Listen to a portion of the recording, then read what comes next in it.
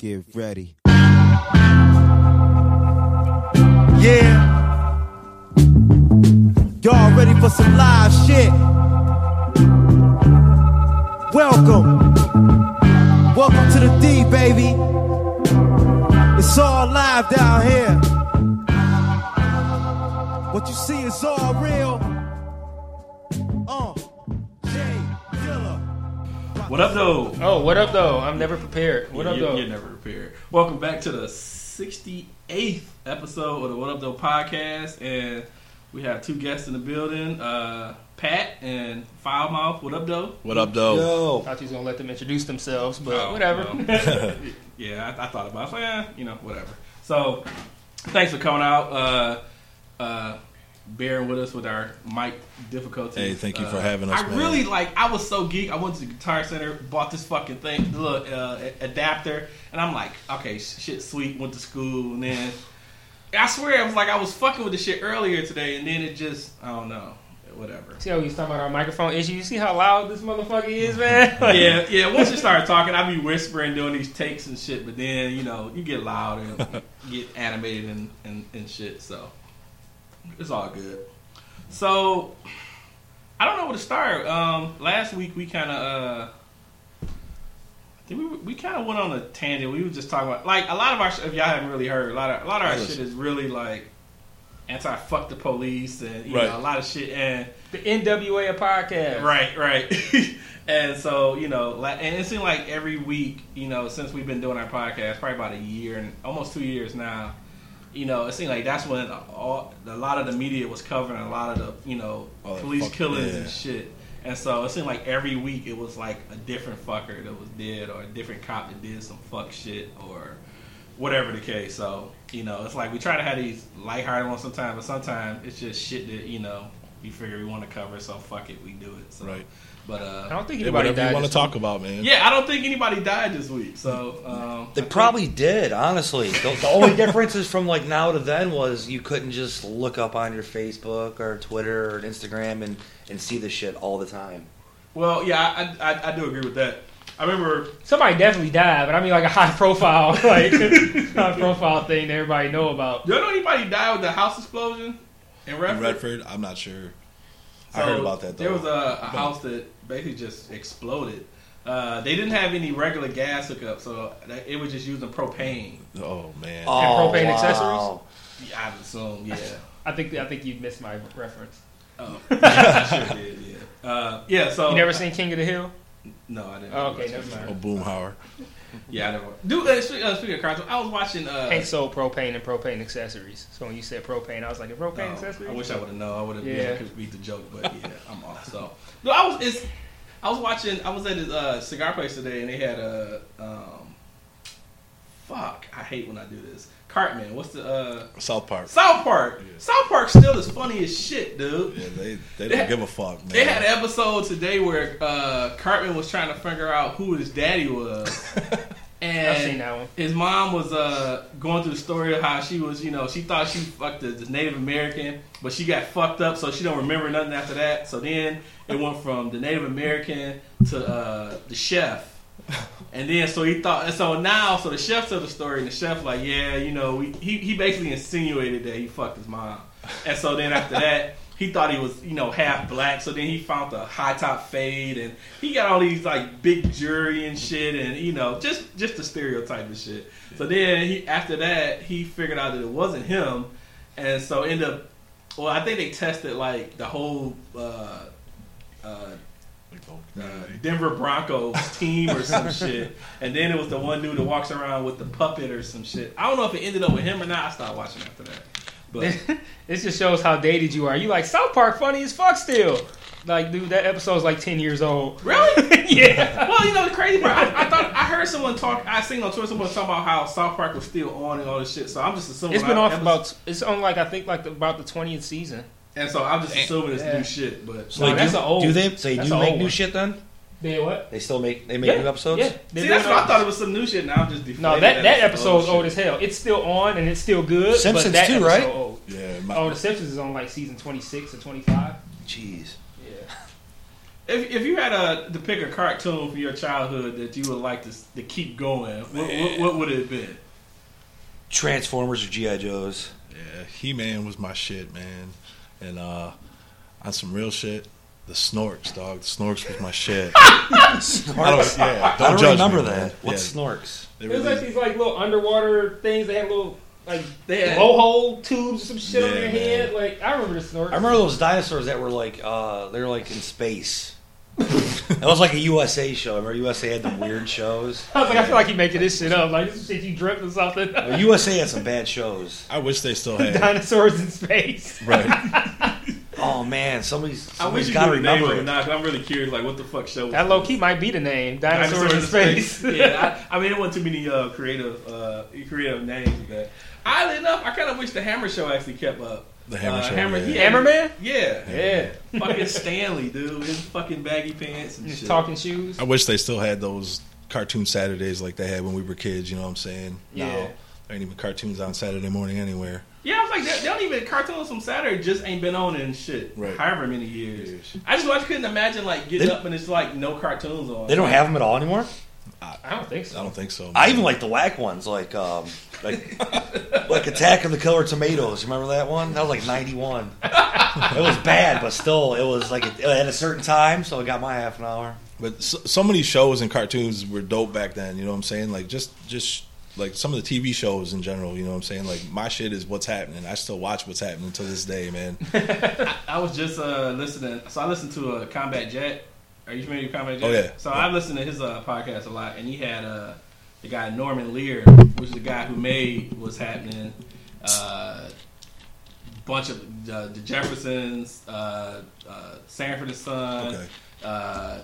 What was the show with Archie Bunker? All in the family. All in the Family. Yep. He made that show, and it was great. They were just talking about how how it was still a age of like segregation and all that Yes. stuff, and him being a Jewish guy, doing all these racially charged topics, and he had talked about an episode about I guess Archie had Oh, Archie used to be that motherfucker. Well, I his thought I shit heard was that show was racist. racist. Yeah, as yeah, hell. yeah, Like, yeah. but he it was. also did What's Happening. Like he did black shows, but then Yeah. also did racist ass on the he family. he was kind of Because I only saw it as a kid, so I didn't know anything about it. But I've heard, like as a kid, I don't know what's racism on TV, but I heard that show was like mad racist. Yeah, and he was kind of explaining how although the show was more of a exposure to racism, more so not necessarily the mocking of it or whatever. But I don't really recall that time and hearing a lot about other than it was just he was just racist as fuck. But they they said that when they had cast George Jefferson for the Jeffersons, they wanted him to be. They didn't want him to be this big towering black guy. They wanted him to be like short and spunky, Right. and just to like not be a stereotypical it's like the big dude from the Green Mile or some shit like Right. that. They wanted him to be a small guy with a lot of mouth and all that shit. Wasn't that a spinoff from All in the Family or something? yeah. It was a spinoff from something. Yeah, it was a spinoff of All in the Family. Oh, okay. If I'm not mistaken. Yeah, so they said they really casted him. They really wanted. It was purposely not having a big ass dude. They wanted a little small dude, and one of the first episodes of the Jefferson, they was talking about. I guess it was some lady that came in and she's like, "Oh, they got two helps." And they came to his apartment like, "Who the two helps?" Like, just our shit, Right. And the lady was just flabbergasted that he had his own apartment and had a business and all that shit. So, but yeah, Jefferson. I really didn't care for the Jefferson show though. It wasn't. I don't know. It was. Nah. I like What's Happening and Sanford and Son was like one of my favorite. Yeah, me fucking too, shows. man. I want to say I got on Sanford and Son late, but like that sounds weird because that show's from before my time. But like I still feel like I started like watching it kind of late, but that was my shit. Like I thought that was real funny. But back to cartoons real quick though. Like you said, what were your favorites? So Pat said He-Man. That was like He-Man and Ninja Turtles was my shit. Yeah. Like man, I mean, yeah, fuck you, Yeah. man. Last week, man, did you watch Ninja Turtles? Did y'all watch Ninja Turtles? A little bit. Man, Oh, like now? Like the new ones? at all. Just Oh, the just old when ones. it No, was, I didn't- at its peak. Well, I love Ninja Turtles when it first came out. So let me ask you: Can you name the four turtles and like what color head thing they wore and what their weapon was? Their weapon? Yeah. Oh, hold on. Nunchucks was Michelangelo, right? Yeah, he's Correct. the orange, right? Orange. Yep. Raphael had the those. The pizza What fucking what the fuck were those things? We know it's the same thing though, right? Yeah. Somehow we're all envisioning the same weird thought I can't get out. All right, Donatello had. Wait. What color was? He was red. Okay, red. Correct. Donatello had that fucking stick, right? Yeah. I saw you fight with a branch or some shit. But yeah, he had the stick. Yeah, he had the Morgan stick and shit. He's purple, right? Morgan stick. And yeah, he was purple. And Leonardo sword, Mm-hmm. blue, light blue. So you did better than Otis. Way better than Otis. So I couldn't figure out the colors for a couple, and then I couldn't figure out the Psy for. It's called The side, that's it. Oh, okay. Pizza Yo, flipper. this motherfucker said mini pitchforks. Mini fucking pitchforks. You know what's funny is it's about similar to the words that were coming to Yeah, mind. see, I was almost hoping you said it just so I wouldn't be by myself. To be honest, see, I perked up. somebody I was else like- says that shit. I be felt honest, like mini pitchforks was on the tip of his tongue. I was like, If you would have said it, I wouldn't have questioned it. I would have been like, yeah, that's exactly what he was throwing.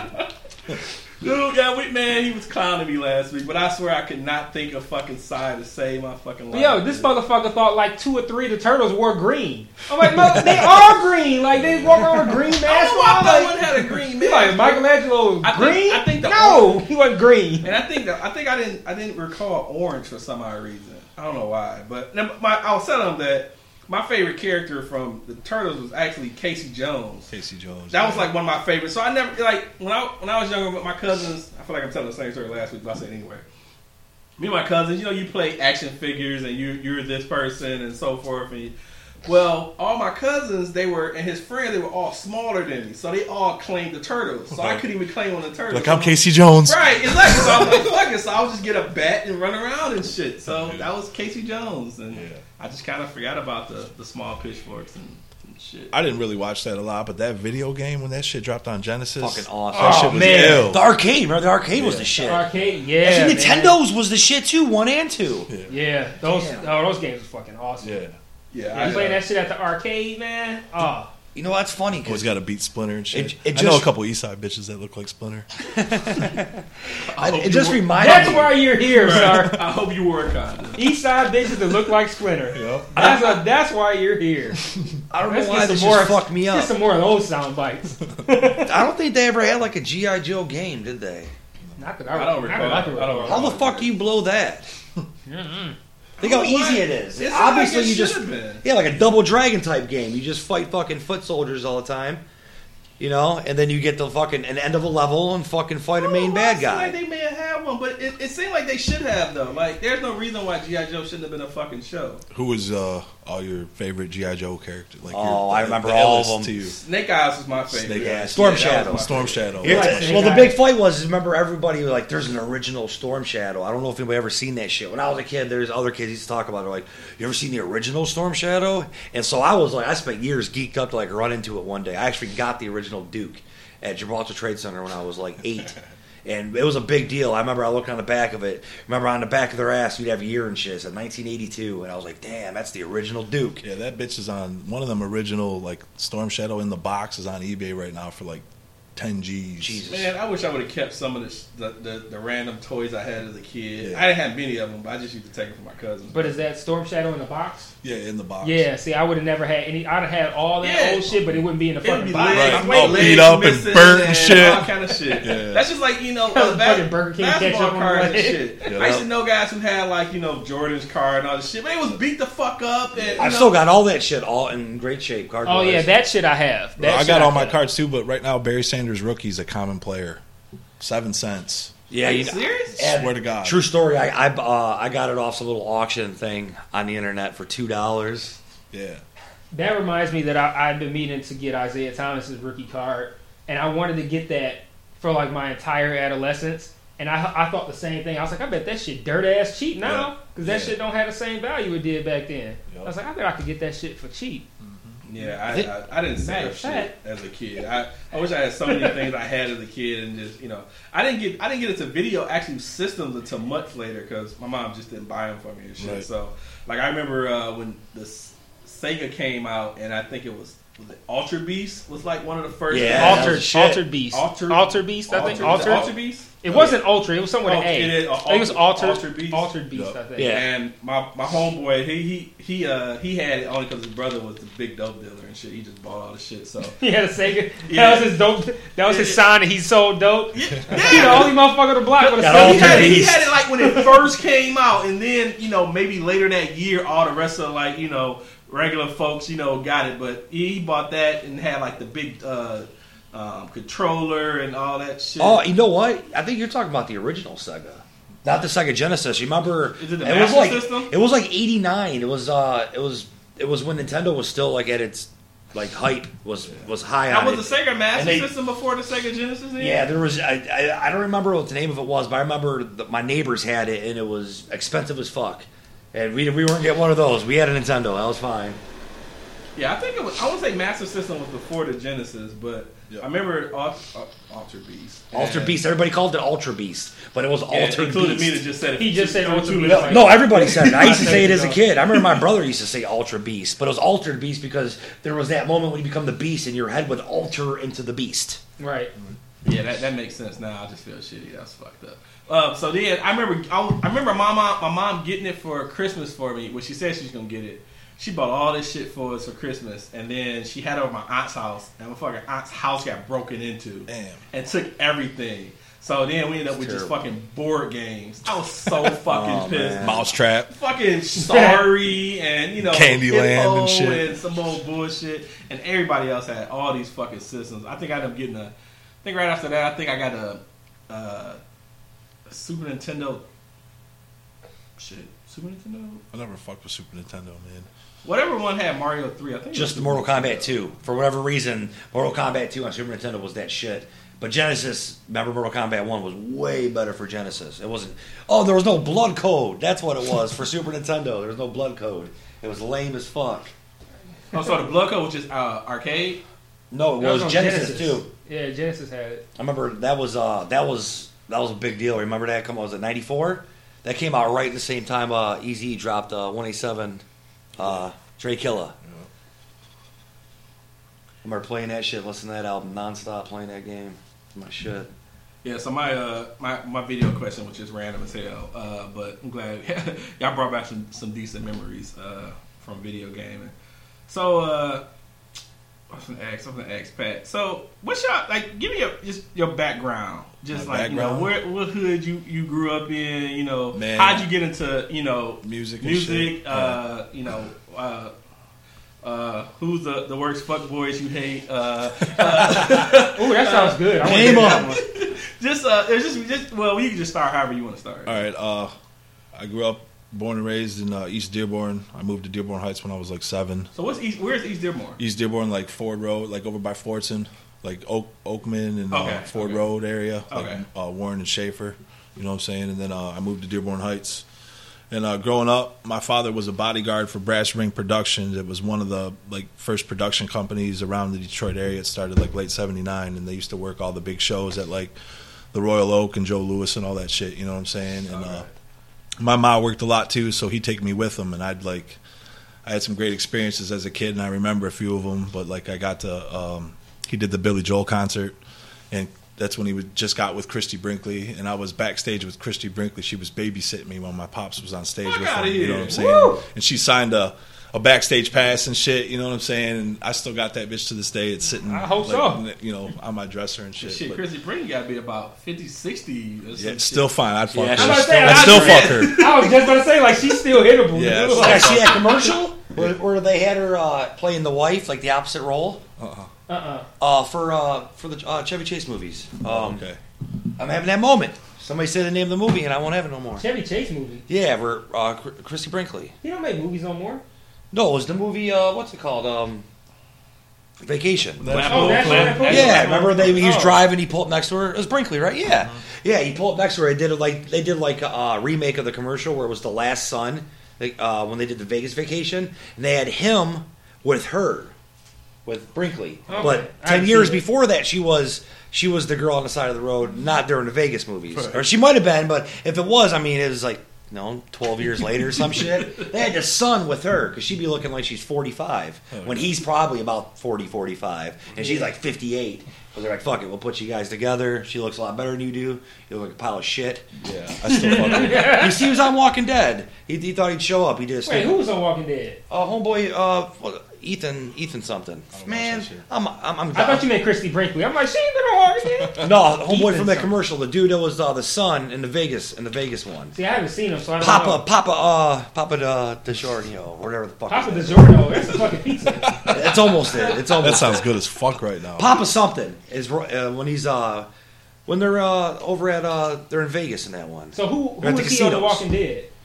He was some lame who had already been living there, but you never seen him till the first episode, and he died in the woods for the season. He was the one who was like acting like he wanted to kill Rick. Okay, that's everybody. I don't remember the I first don't season watch that the well. No, not first season. First episode of this season. Oh, Season 6. Oh, Yeah. the guy that wanted to kill Rick. Remember, he was trying to plot on like find a way to stop Rick. Oh, the guy that was just like arguing the whole time and shit about their Yeah, plan. he's the dude that was the son from Vegas. He was Rusty in Vegas Vacation. Oh, wow. Okay. Yeah, he was Rusty in Vegas Vacation, and then in the remake of that commercial, he's playing Chevy Chase's role. But he's playing with Christy Brinkley, who's like clearly got to be 15 years older than the guy is. Right. Oh, But she's she's sitting there next to him, looking like she's the same age. Wow. Yeah, Yeah, I keep that too. That autographed pass. Yeah, so man, I was around all kinds of different music growing up early, and he actually worked the first Run DMC LL Cool J show in '84 at the Joe, and he brought home the 12-inch My Radio LL Cool J, the clean version. That was my first record. I was 5 years old, Oh shit. and as soon as I heard that shit, I was like, "Yo, I liked it," and it's been all hip hop ever since, man. That's all I listened to, I mean, obviously. you had a hell of a start, though. Yeah. Right, yeah. Yeah, and I came up on like all Motown and soul music, like I hated rock and roll and all that 80s hairband bullshit, you know what I'm saying? So how'd you get out of like, it? I would assume like, a majority of folks around you was loving like rock shit and shit like that, and you Yeah. just was like, fuck that it's shit. all out. hip hop, man. I was the kid with the Walkman, the boombox, putting everybody up on the new shit all the time, and it just became a way of life for me, man, and I've always loved it. And when I turned 18, it was 1998, and I heard J Dilla Slum Village, and I was like, what the fuck is this shit? You know what I'm saying? Like, I wasn't familiar with a lot of Detroit artists besides Esham. And ever since I heard that shit, man, I just really, really loved the Detroit shit. And I met Paradigm. Shout out to my man Paradigm. He's a legendary Detroit rapper. He's been rapping for a long time. He's actually Kid Rock's DJ. And I met him, and he put me up on Guilty Simpson, who's my favorite MC of all time from Detroit. And I just became friends He's with your all of favorite them. MC of all time, Yeah. period, or your favorite from Detroit? From Detroit, and he's probably in my top 3 of all time. Oh. You know what I'm saying? That's all I listen to is Guilty. And I just became friends with all of them, started going to shows, getting into the music, man, and I just wanted to start spreading the word about it. And I started up my own website called DirtyMitten.com, and I started Ooh, I like that name. trying to, get people to come to the site and check out everybody's music, because that's just when people started doing that. That's You the know site you what I still mean? run? Or No. Oh, okay. I'm like, I ain't never heard this. I No. never heard you mention anything. Yeah, Right, no, I'm like, I did I that. like and that then, name, too. I hooked up with my man Uncle P from DetroitRap.com, and I helped him run that site for a few years. And then I started doing more behind the scenes stuff with like Paradigm and a bunch of people, like as far as managing and putting together records and shit like that, man. And that's really about it, man. And I'm still doing it. I've been doing it since like 99, 2000. And everything from managing to A&R and to, beating people up for stealing beats, fucking running websites and, telling everybody they fucking suck and they want to fight me and fucking, all that type of shit, man. And I've always did it for the love, man. It's a passion, you know what I mean? And now things are really looking up. That's what's up. That's Yeah. what's up. What was your favorite shit like when you were younger and you first getting into it and you were like really like just loving the music and shit? Like, so we'll say what were we talking like late 80s, early 90s maybe? Yeah, I mean- so what was your favorite shit back then? Man, I mean, obviously, Pac and Big were two of the main people that I really listened to. You know what I'm saying? And then, like when the Chronic dropped, like I'll never forget when the Chronic dropped. Man, that shit changed my life. You know what I'm Praise saying? God I was for the like, Chronic. yo, this shit is crazy, you know. And I went on a little West Coast kick. I always listen to both. I'm a big Mobb Deep fan, a big Wu-Tang fan. You know what I'm saying? That was the times then, though. Yeah, man. Both sides. Both sides. Everybody here nostalgic, like, yeah. Waiting at Harmony the House, early 90s. in line buying tapes. You motherfuckers don't. Half you cats listening to this don't know what a fucking tape is, man. Yeah, man. I got tapes in the ride right now, bro. I got Compton's Most Wanted in the ride. I got a question about Yes. tapes, but I'll actually ask it now. So you deal with a lot of cats now who are dropping music. File, you've dropped now your last album that just came out. Just give your background and give your music story because you do produce. Do you do rapping? File? I do all kinds of shit. I'm a carny, but only on Thursdays. No, I don't know anything else about life besides music, unfortunately. My whole background's music. My grandparents, my parents, my dad was in a band called Frigid Pink. They actually had a remake of House of the Rising Sun that did over $6 million in the 70s. Shit. It did. I feel like a lot in the 70s. Yeah, it did. It did extremely well. I don't know what that life was like. By the time my dad had me and shit, he was a lot older, and things were just a lot different. And it was cool having like my dad was like he's like that dude that like kind of just hung out at the house all the time. My mom worked, and my dad was just always hanging out with friends playing music. And like I'm kind of that guy now, so I'm like, oh man, fuck, I'm like, how the fuck did this happen to me? But yeah, he was a guitar player. He's lead guitar. My uncle, lead guitar player. Their dad, my grandpa, lead guitar player. They're all guitar players. Basically, that's my background with music. I kind of knew at an early age I was gonna make music. I used to go outside my backyard. I had this broke down ass swing when I was 7. And it couldn't swing back and forth because you know how they come up and down. Too big for that motherfucker, So it was like my escape to just sit out there and listen to music. So I used to make tapes and go back and forth from listening to the radio. And whenever a commercial would come on, I'd hurry up and hit my tape. You put the tape over the top 2 pieces, tape over. I keep taping over them every couple months. And I got real into hip hop at a real early age. My brother put me up on like 2 Live Crew, Too Short. Esham. Come 1990, I was 7 years old, and I had all my own tapes in the room. I remember having a Ricochet soundtrack when I was like 8. I remember that too. Yeah, I was like 8 years old. I used to have people. Was Ice-T on Ricochet? Yeah. Okay. Yep. Yeah. I thought. Okay. Yep.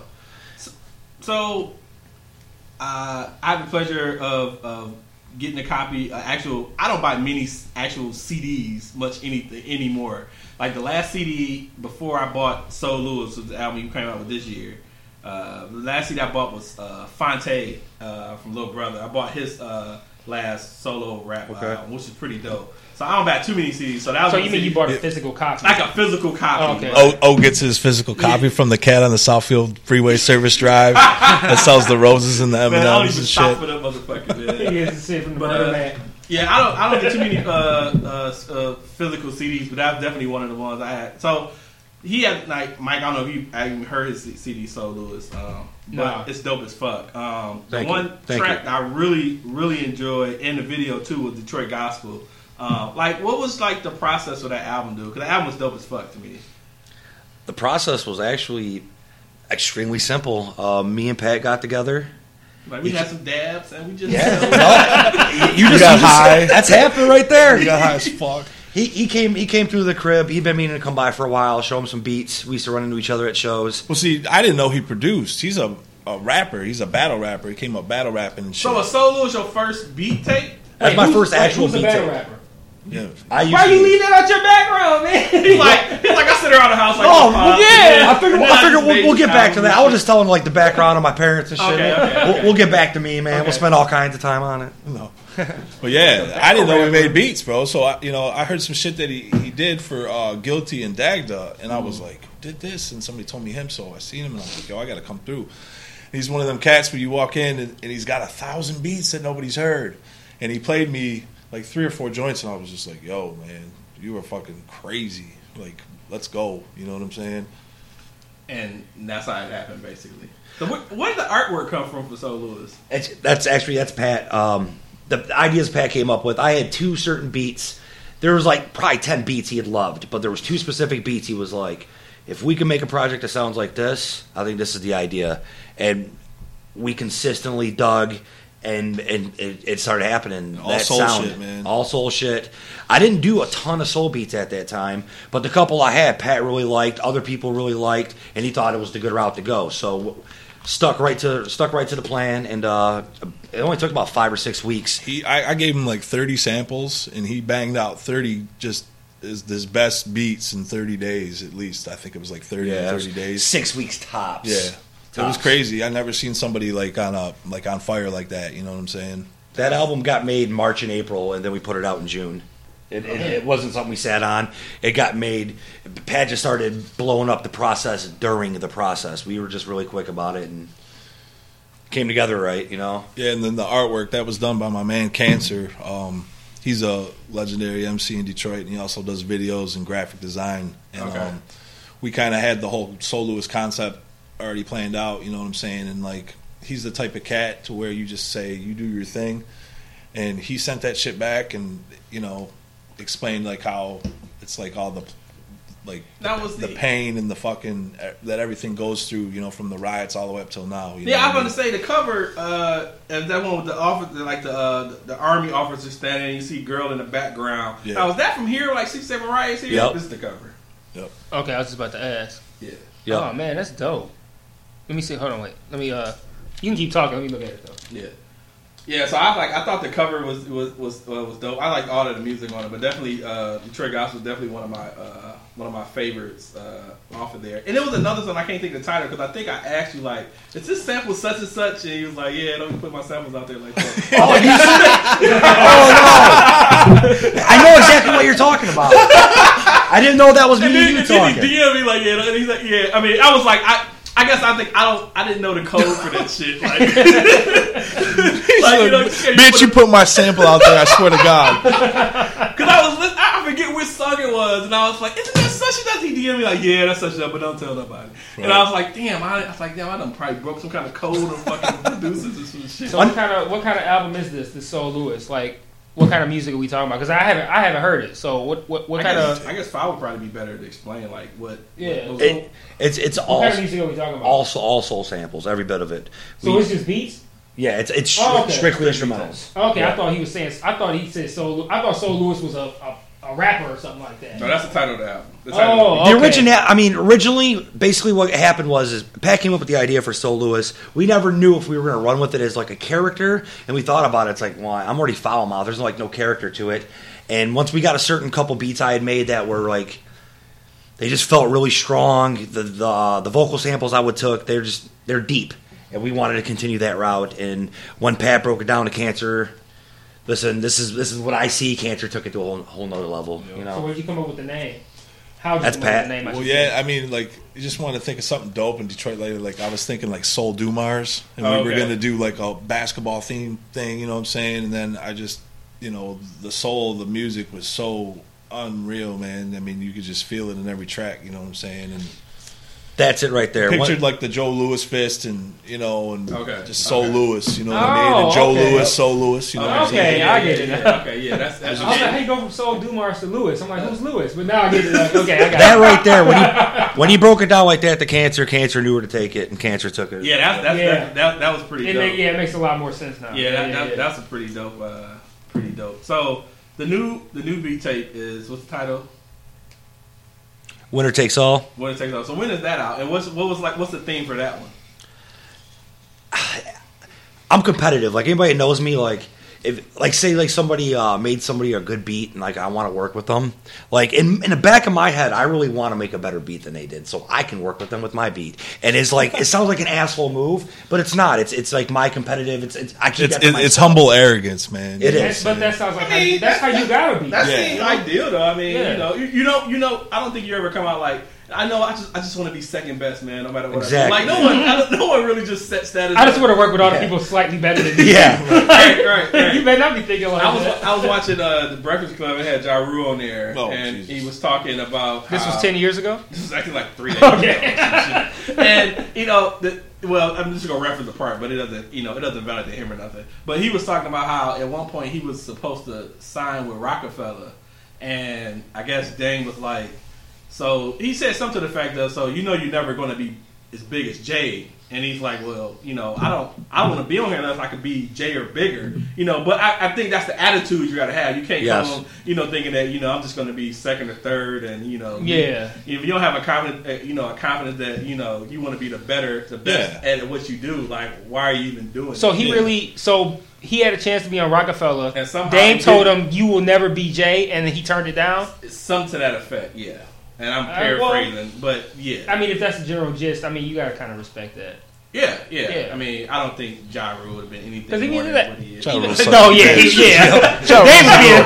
being honest. Right. No, Dame was totally honest. Dame was being honest. But yeah, just as far as that mentality, though, I get that, though. I definitely get that. Yeah, just keep it humble. You know what I'm saying? And there's nothing wrong with being that way. I mean, I think you have your moments of being. You could be humble with shit, and then something you're like, hey, I'm just good at this. You know what I'm saying? So, but I mean, he had his niche, man. But if he was, I guess also though, if Dame tells you ain't gonna be Jay, then that lets you know already that he's not even prepared to do what needs to be done to help you get to that level. Yep. And it's like, even if you don't feel like you need the help to be Jay, why would you sign to a label that already is looking at you like, we're not even going to put you on that level. Right. So it's like, you could put out, if you sign to Rockefeller and Dame's like, you ain't ever going to be Jay, you could put out shit that's 10 times better than Jay, but they're not going to give you what they giving Jay. So it's like, what's the point? Right. Yeah, it's so I get it. But it's not Jay, but it's okay. Yeah, look what happened to Second Cameron got some power over there. The whole label fell apart. That was it. They were like beefing with each other. They're like the same crew and shit, Remember how weird that shit got? You're like, hear all those rumors, and like you come to figure out most of it was true. You're like, what do you mean most of it's true? Aren't you guys all in the same clique? I couldn't fuck with Dipset or Cameron, man. Yeah, Neither could I. I was never a Cameron fan. I've never. I hated his music.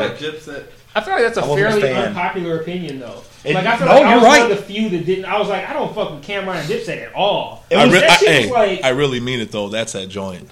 You know what I'm saying? Yeah. I mean, it might be just because of Just Blaze, but what's track that I really mean it. Yeah, Dipset shit. Now they had some songs that I actually dug. I won't say that as a whole, I didn't fucking like. I didn't buy none of their shit. Right. You know what I'm saying? But it was production too. Yeah, I'll give them that.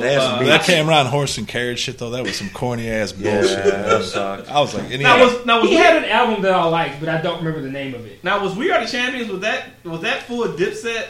Because that was that's when they introduced Twista. Yeah, and that was a Kanye beat, I thought. Yeah, so I wasn't on full Dipset, but I didn't really. I don't know. It was just something about their whole group. It was just I didn't really care for them. I don't know. Yeah. Well, primarily they sucked. That was my. That's how I felt. That was my main issue. Was like, these guys are actually pretty garbage. Jim Jones, come on. Yeah, dude. I just don't understand how did he become as big as he did? Like, it was like the most lamest shit ever in music. Like, honestly, period. You know what I think they were the beginning of, and nobody ever talks about it. Santana. I hated Joel Santana. I didn't like any of them. They were the beginning of that like extra slow shit, and I couldn't stand that shit. It was weird because, like you're saying, there's like a lot of people that loved what Cameron did, but like when he was like, I love the color purple.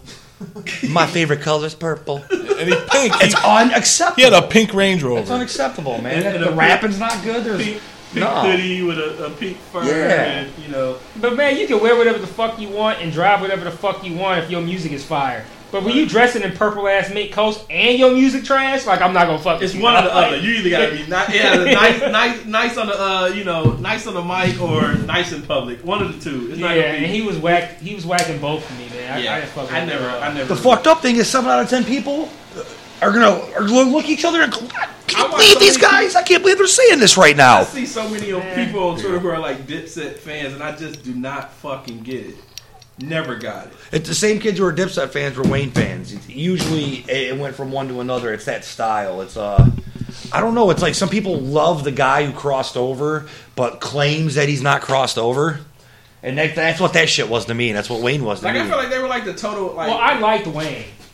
There was a point where I liked Wayne. I never liked Cameron. Me neither, ever. Well, you know what? Cameron in the 90s, he had that weird offbeat style here and there that was actually kind of dope. I wasn't mad at it. Yeah, I was. I didn't think it was weird. I thought it was shitty. I hated that shit, man. I hated Like, it. and actually, I had moments of liking Wayne. Like, I like the Carter One Wayne, you know, Go DJ Wayne, that album and shit. But, you know, he had his peak and fell the fuck off to me. But He had some lines. I'll give him that. He But definitely had lines. But yeah, it's like weird here in New York. You know, you go from like, you know, a Wu-Tang New York to like Dipset. It's like, Yeah. but how did it? You know, you go, you know, so far off or whatever. So I don't know. I guess so. Like Pat, being, you know, early and being, you know, knowing a lot of, you know, early, you know, hip hop music, and then, you know, finding out with Dilla stuff. Did you ever meet Dilla?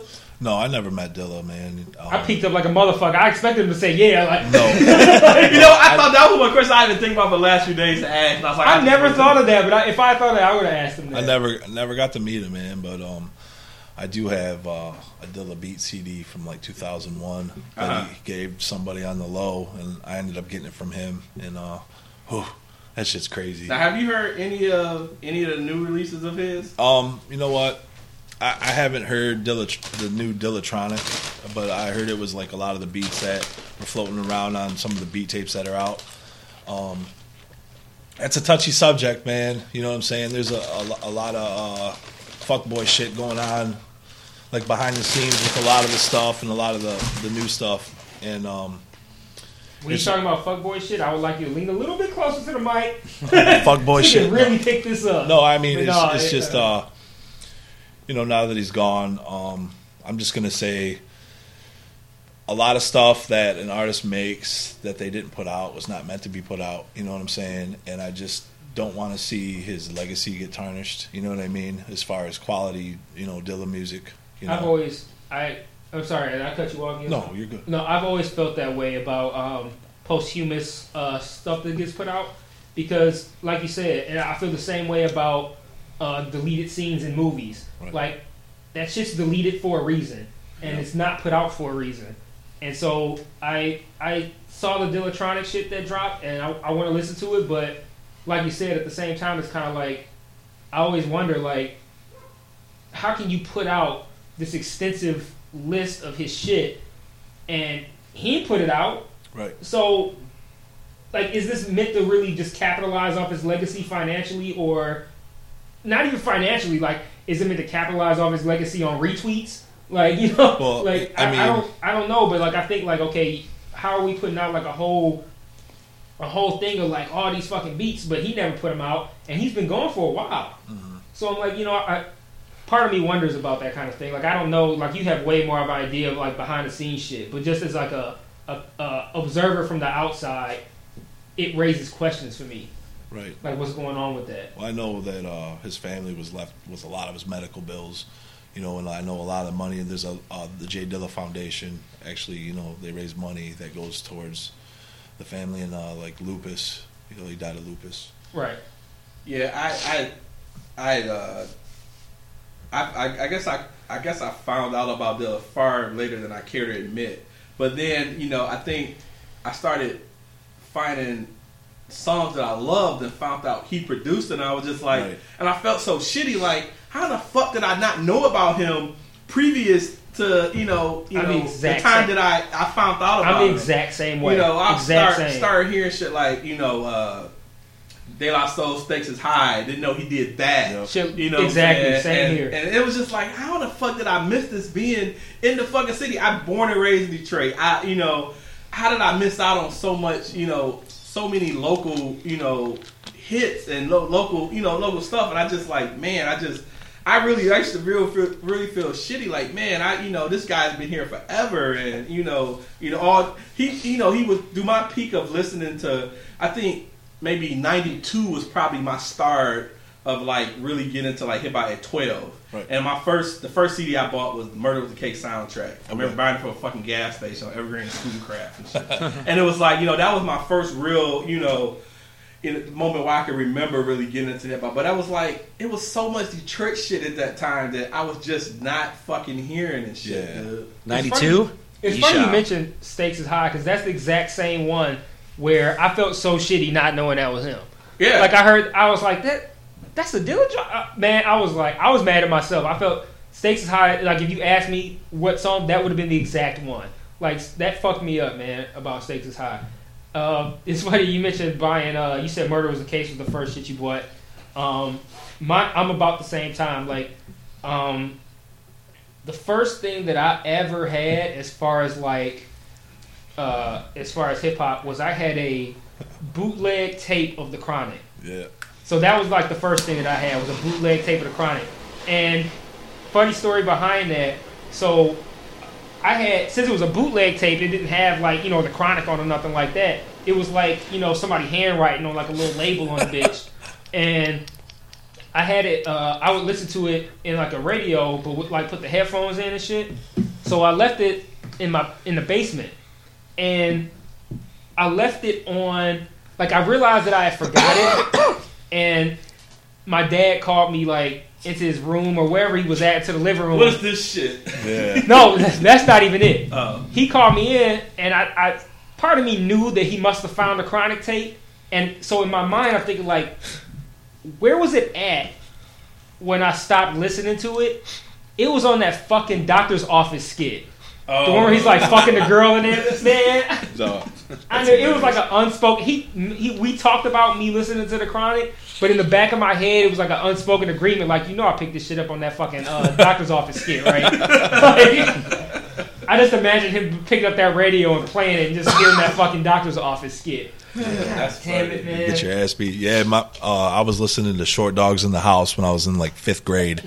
And I was listening to Ain't Nothing But a Word to Me with Ice Cube. And my mother walked through the door and she started crying.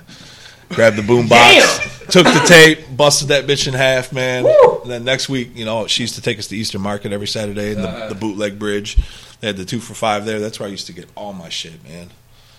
Man, that's crazy. I think up until I think like 12, 13 is when I really started getting into music. But I don't want to say I was sheltered from it. It just wasn't.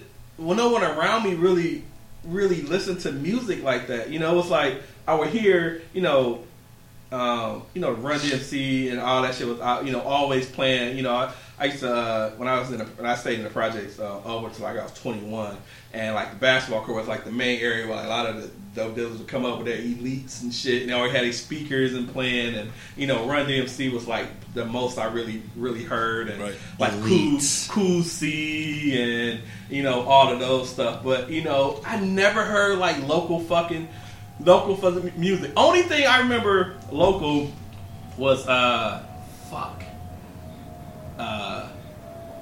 Maestro and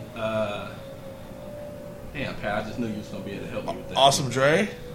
No, it wasn't now I gotta search it.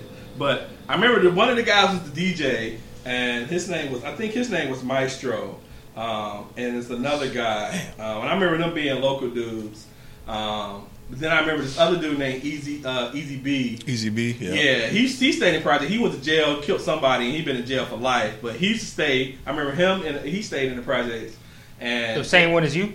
yeah, same one. And he went to jail. I forget, it was like second-degree murder or some crazy shit. So he ended up going away. But he ended up doing a video. Like it was like the video. It was like in a boxing ring or something. This is the time when I don't know how they did this shit, but I remember a lot of them, they used to take pictures on the freeway, like with the freeway closed, and they have like their cars and shit out there, and they be taking like these portraits and shit standing out there with like their Sherlins and their ropes and shit. Yeah, with the backdrop. Yeah, it's just crazy, dog. Like I don't know how they closed the freeway for this shit. Right. But for the most part, though, other than the small logo, and I'm gonna figure out who that group. I'm gonna look it up in a second, but. There was no real like other local shit, so I never really heard.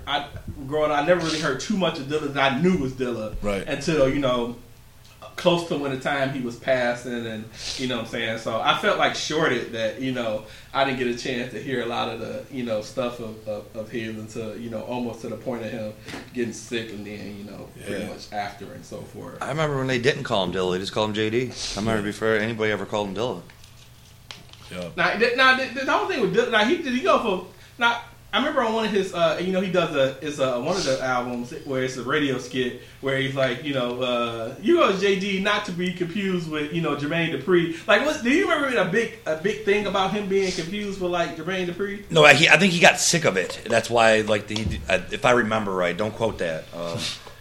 Yeah, I think that's what it was. He got sick of the comparison. Because you look at the spelling was different because JD was initials for Jermaine And then he was like Jayde. stuff, right. It was spelled out for Dilla, but I mean, yeah.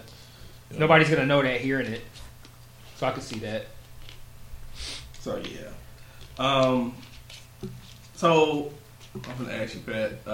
So you got involved with a lot of, I guess, Detroit music and so forth. And how did you actually get? I know I remember talking when I first met you some years ago, and you've been talking about how you really wanted to get into it. As far as pushing guys and pushing, decent artists. So, at this point, you've been behind, a couple of folks that's been coming out. Like, what was the break? Like, how did it, because I know you do, you started dealing with like Dart Adams and Producers I Know and stuff. Like, Yep. So how did that, like, is that like the time when we started breaking, or was this stuff before that and that just kind of, happened as well? Well, I have a question related to what you just said, but I'm gonna let Pat answer first. I don't remember my question. Yeah, Dart Adams, man. He's from Boston. Okay, so that's my question.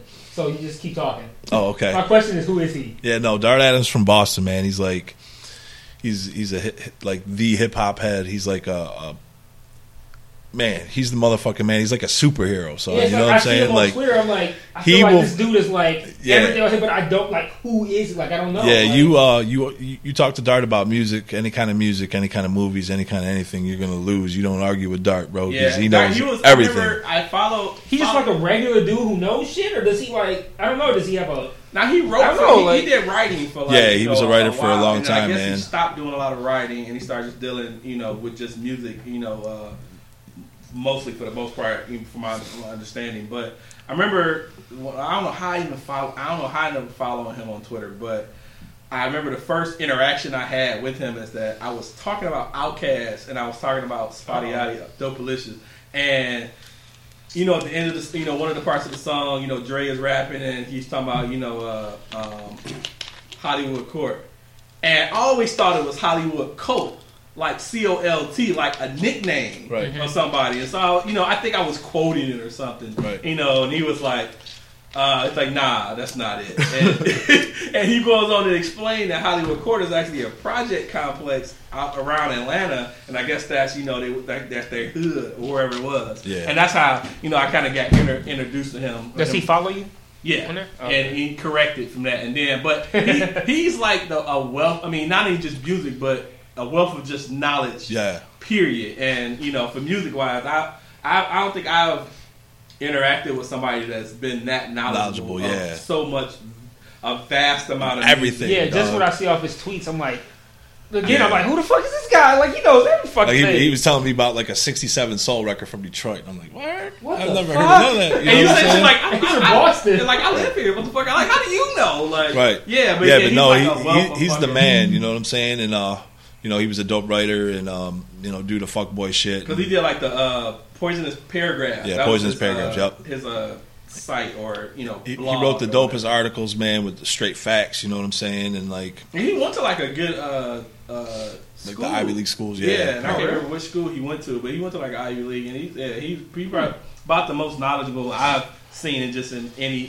music, especially, but just overall, like just straight knowledgeable. So a few years back, he took over Producers I Know, which is like a brother website to Rappers I Know, ran by this cat named his name's Frank. It's like FWMJ. Yeah, I've seen his name. And he like he put on Jay Electronica. He was like one of the first cats to put out Jay Electronica's music. He basically broke Danny Brown to like the world on the internet. You know what I'm saying? Okay. And he started Producers I Know, and he didn't have enough time to run it, so Dart took it over, and Dart started posting beat tapes. You know what I'm saying? And Peace of Mind was actually the first beat tape I ever dropped. Like, besides local, I sent it to him, and he put it out on his site, which was already established. That put out dopest beat tapes, like exclusively for a lot of the big producers that are big now. You know what I'm saying?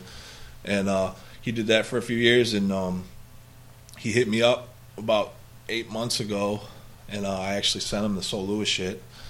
And he had something from Nolan the Ninja, who's also from here. He's a MC producer, and he decided to drop them, and they did so well that he basically turned it into an imprint label. And we ended up getting Fat Beats tape distribution, which Fat Beats is like the biggest hip hop distributor there is on the internet and stuff. You know what I'm saying? and they put out like a lot of Detroit stuff. And, So That's dope, man. I guess is the change good that the internet is so popping that you can find stuff on the internet now? Because I know like just distribution on like a CD, takes so much. You know what I mean? If you're not, a big, say you're in the mid '90s and 2000s, to be able to get CDs everywhere, you have to go through a big company or spend so much money. Yep. So I would imagine the internet now seems to be a plus. And being able to have like internet based like a Fat Beats and things well, of that nature. oh yeah, definitely. It's still who you know, what you know. I think Well, yeah, I don't in think that'll general, ever I change. think that is. But I just think You know. for Illingsworth, who's dope as hell. Yep. But to be able to have his music out and the world sees it is because in an age where you have to pay so much for distribution and have big companies backing you and Yep. stuff. The random cat from Oregon Right. might not hear that shit. Right. You know what I'm saying? But that's dope. That's dope. Now, how's your? I know you. I see. You tweet house shoes, and I assume you have a decent relationship. Now, how did you like meet? When did you meet him, and how? I mean, when he was, man, I don't even know. It was back in 2000, 2001. He did 3 Floors of Fun at St. Andrews. St. Andrews was like, it's like the techno. And Now, was he on top floor doing like DJing and stuff? I remember hip hop was middle floor. Middle floor. Yeah. Okay. And he just played all that hip hop shit, you know what I'm saying? Playing all the 90s shit, you know what I'm saying? It was a huge night for years. And, he's an ambassador, you know what I mean, for us. And, he was with Dilla. And him and Dilla were really close. And, To the point where his son is named after Dilla. Yeah, yep. Dylan Proof, yep.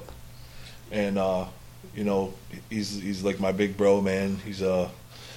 We're like the same kind of cat, you know what I'm saying? He doesn't give a fuck. He speaks his mind, you know what I'm saying? And don't tolerate fuckboy shit. And we just hit it off, you know what I'm saying? And he's giving me a lot of advice, and he listens to a lot of he put a few of my people on. My man Chains, he put out a couple records for Chains. We got a new record coming out with him, you know what I'm saying? And it's a blessing, man, to have somebody like House Shoes, as a mentor and as a big brother, and kind of want to do the same thing he's doing. He put out like 60 records this year, bro. You know what I'm saying? On his own label, and he wants to turn in. He told me I want to turn in like 40 more before January. You know what I'm saying? So he's really branched out and put Detroit on the map, man. He's out in L.A. and he holds it down, and he puts all up everybody that deserves to be put on. You know what I mean? So what do you see?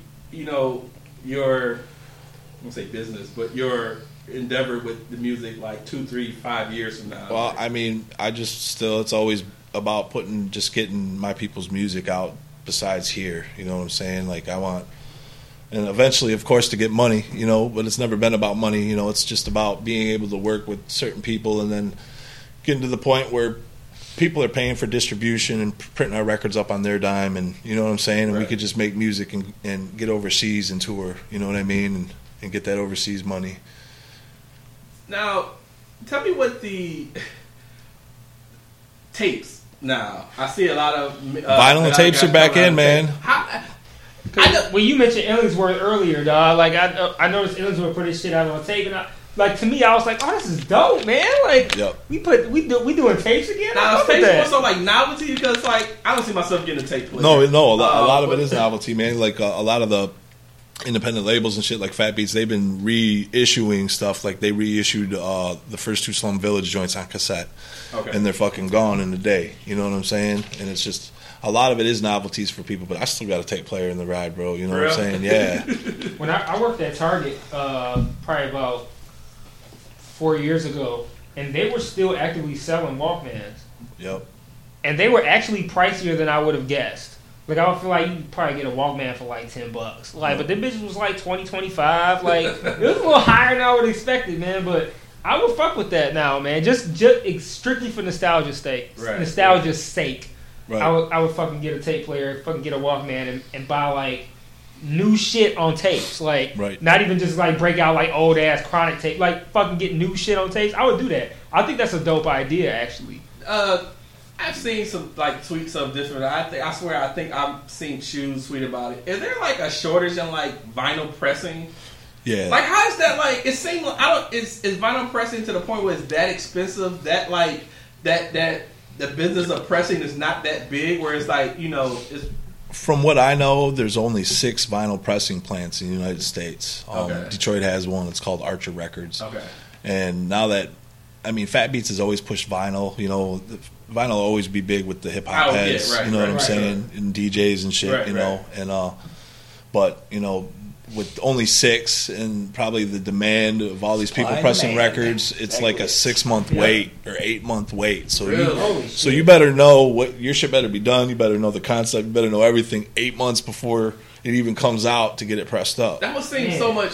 That would seem like, I don't know, so much harder to like plan. Like, you know, say for just the internet, you know, you got an album you putting up on, you know, whatever internet, Like iTunes, Bandcamp, iTunes yeah. or Bandcamp or something like that. Mhm. You can make your music, put it on Bandcamp, and it's there, and it's kind of timely. If you got a theme, you know, it's but it's like for that, it's like I remember when I feel like that's a dice roll, almost like. well, I guess it's a dice roll in the fact that if you when you want the vinyl to come out, but like D'Angelo's album when he came out in the Vanguard, people didn't get the. I think people were trying. I think it came out or like late in whatever the year, like September, October, or something like that. The vinyl didn't come out till like February or March or something like that. Yeah. And it's like, is that like the timetable that's really happening for like even for somebody as you know popular and wanted as like a D'Angelo type, you know. No, I mean, if you got a record label behind you or you got distribution through a Fat Beats or somebody that gets records pressed for people, then you'll get your records. You know what I mean? That was probably... I wouldn't see D'Angelo having to wait. But he did though. I mean, it was like 6 months before the album came out to the public. The vinyl came out to the public. Right. So that's why I was like, if it's that long for somebody like him who obviously has, label backing, you know what I'm Right. saying? And a solidified fan base. And yeah, he has. I mean, he brought out an album before that. It's been some years. You know what I mean? Yeah. So for him that have the anticipation and want, it seemed like maybe he get pushed up a couple of spots and you know what I'm saying. Like I didn't realize that the album pressing was that that deep. Yeah. The process. You know what else that could be too is labels taking their sweet time to make a decision on it, like taking a look at sales, seeing how they're doing, because so many things fail to sell now in music that some labels might actually go, you know what? Let's see what you're doing with like your total numbers here and your YouTube numbers and all these places that got your music. And then we'll make our decision if we actually want to press this up and try to sell a physical, because selling physical for a label now, off of a guess, is probably a fucking shot in the dark, man. You know, I imagine that'd be a risky decision. Yeah. I mean, they're still doing it, but it's obviously if Lil Wayne drops a new hit, you're going to be able to go find it at a Best Buy or something. But You got cats doing like 75,000 in 3 weeks and shit. Right. You know. Now, is I would imagine like a Fat Beats would be like ideal company for For an independent, things, for sure. independent and stuff like that. Yep. Now is Fat Beats and House Shoe has its own Emperor Street Corner music. Is that a affiliation with Fat Beats or anything, or they're just their separate companies? They're separate companies. Okay. You know, they do distribution. You know, you can get distribution deals through them, and they actually have a label with a few Clear Soul Forces. Okay. They were on Fat Beats. Now is Producers I Know, is that through Fat Beats? No, it's just Producers I Know is its own label. Okay. We just right now got the tape distribution through Fat Beats. Do you ever see yourself having your own imprint? Maybe one day, man. I mean, basically the goal now is just to keep consistently putting out heat. You know what I'm saying? And getting. He gave me the opportunity to put on Detroit people. You know what I mean? So I'm gonna put out as many Detroit people as I can. You know. Right. I mean, it seems like the collaboration of it is pretty dope as hell. Yeah. And that's not even shorting that thing. But I didn't know if they do you see yourself like, I want my own, but if you could, but a cat like Dar Adams in there, it seemed like that's a good space to be in with a person who loves the music and wants to put out good music no matter what. Y'all ain't dancing in the video. Well, you do be in the video. Yeah, I'm not dancing. Like video and shit. Yeah, no, I don't dance in videos. dancing in the videos. I'm gonna never ever see Pat Harlem shaking in a video. Yeah. Nah, he's dunking. He's dunking in them videos. Yeah, you'll never see me dance, bro. I seen the cover video. I think who was the video? Was it? Oh, at the Coney Island. A-, the A- A- video. okay, I remember Yeah. seeing that. And then, in 5 Mile's new video, you know what I'm saying, you have a cameo in that. So tell me how I always wanted to be in videos. So y'all got any videos and I'm free, let me know. I'll pull a random cameo, whatever you want me to do. But what's the energy? Because I watched your recent video. Honestly, it looked fun as fuck, dude. Yeah, it's funny you said that. So give us the title of the song and the theme and how did you So the song's All Hail the Victor, and basically we don't got we're not working on a budget, so we come up with our locations and shit to shoot what makes sense. And to be honest with you, it's kind of hilarious because, we got these scenes with these kids. There's a scene where I got my foot on top of a child. We're 2 blocks away from my house in River Rouge. There's people walking by and looking at us like, what the fuck is wrong with this motherfucker? I had to, at one point, I had to sit there for 40 seconds, fakely putting my foot on him. On a kid. Kid's 9 years old. Right. And I'm just sitting there with my foot on top of him. I'm so pissed because I meant to send the video to Mike to say, we probably covered this. And I totally forgot or whatever. So you can see the shit. But it's fucking hilarious, dude. We had a scene where we're right behind Hungry Howie's. And it's actually that scene where I come up, I snatch the money, and I go run around a corner, and I'm counting the money. There's people sitting at a Hungry Howie's, they're packed in a parking lot watching us do this. So, that's actually probably the funniest part because I feel like an idiot the entire time because I'm sitting there counting $7 ones for 20 minutes. It was so funny. I saw 20 minutes. It was you took because basically some guys shooting dice and he comes to snatch the money and he runs around the building and then I feel like you sitting there like, damn, that's all I get, and it's you counting these 7, 8, 9 single dollar bills and shit. That's hilarious. We're dead in the middle of a neighborhood. Life's just going on. I remember during that they were getting out of school. There's kids walking right next to us, tons of them just coming back and forth. We're just shooting it like everything's normal, just trying to get through it, That's dope. That's dope. It's fun. It's funny. I had the opportunity to shoot photos for Peace of Mind's Drum Addict, and that was pretty cool. Now, what's your relationship with Peace of Mind? How did that come about? Man, I met Peace back in 2006. He was a rapper. I never really heard him, but I met him at a show, and he invited me and this crew from Inkster called Street Justice, who I used to fuck with. Man, they're one of the dopest Detroit groups there was, and we went back to the crib, and Peace is a skinny looking. He's a skinny dude. He doesn't look like he does what he do. Man. I remember when I came to the house and I was like, that's the guy? Mm-hmm. And I was like, man, I hope this music sounds good. Yeah. And it did, by far. But that was funny seeing him. He didn't fit I don't know what I thought. A guy who makes beats look like or some shit, but he didn't fit what I thought he did. So. He plugged in his MPC, man, and he just started hitting buttons, and we were bugging out. We were like, "Yo, you made all this shit," you know what I'm saying? So we just started working with him from then, man. You know what I'm saying? So I've known him for a long time. That's dope. So now that we've covered, and I'm trying to think of other random shit, but we've covered a lot of the shit you do and you enjoy. What's the shit you don't like? What's with the culture that you don't like fuckboys? Yeah. I can tell you what I don't like. I don't like the fact there isn't freestyle battling anymore. That's a problem I've got because a lot of these battle cats now. The thing that's dope is it's more consistent. That's the part that's cool about it. Is you don't have to deal with whack rounds or just whack rappers in general. But the fact that there isn't a freestyle portion of it fucking kills me. I don't get it how cats can do that. And here's another thing I've got. It's a question, and this goes to younger cats and older cats because they seem to be on the same page. Cats that are from my age group, if you ask them what a freestyle is, they're going to tell you it's when you rap off the top of your fucking head. If you ask people that are 7 years older, they'll say, well, it could be that, or it could be a verse you never used. That's what a 19-year-old will tell you too. But somehow my age group will tell you a complete different story of it. And nobody ever talks about this shit. I'm telling you, go talk to a dude that's 39. He'll tell you the same thing a 19-year-old will tell you. But if you ask a dude who's 32 like me, he will not tell you that. He will tell you that a freestyle is off the top of your fucking head. That's what the era I came up in, if you could have freestyle, they said you weren't an MC. That's what I always take it as. And it's surprising me when you said an older person would say the same shit that a 19-year-old would say. That's surprising me. Because I think that was the next age group after the 80s who took it to another step. They took that shit to the next level. So the 80s cats are like, well, it's either one. It's, a freestyle could be either the written or it's off the top of your head. And they'll tell you, well, it's off of the top of your head freestyle. Right. And I'm like, okay, I guess.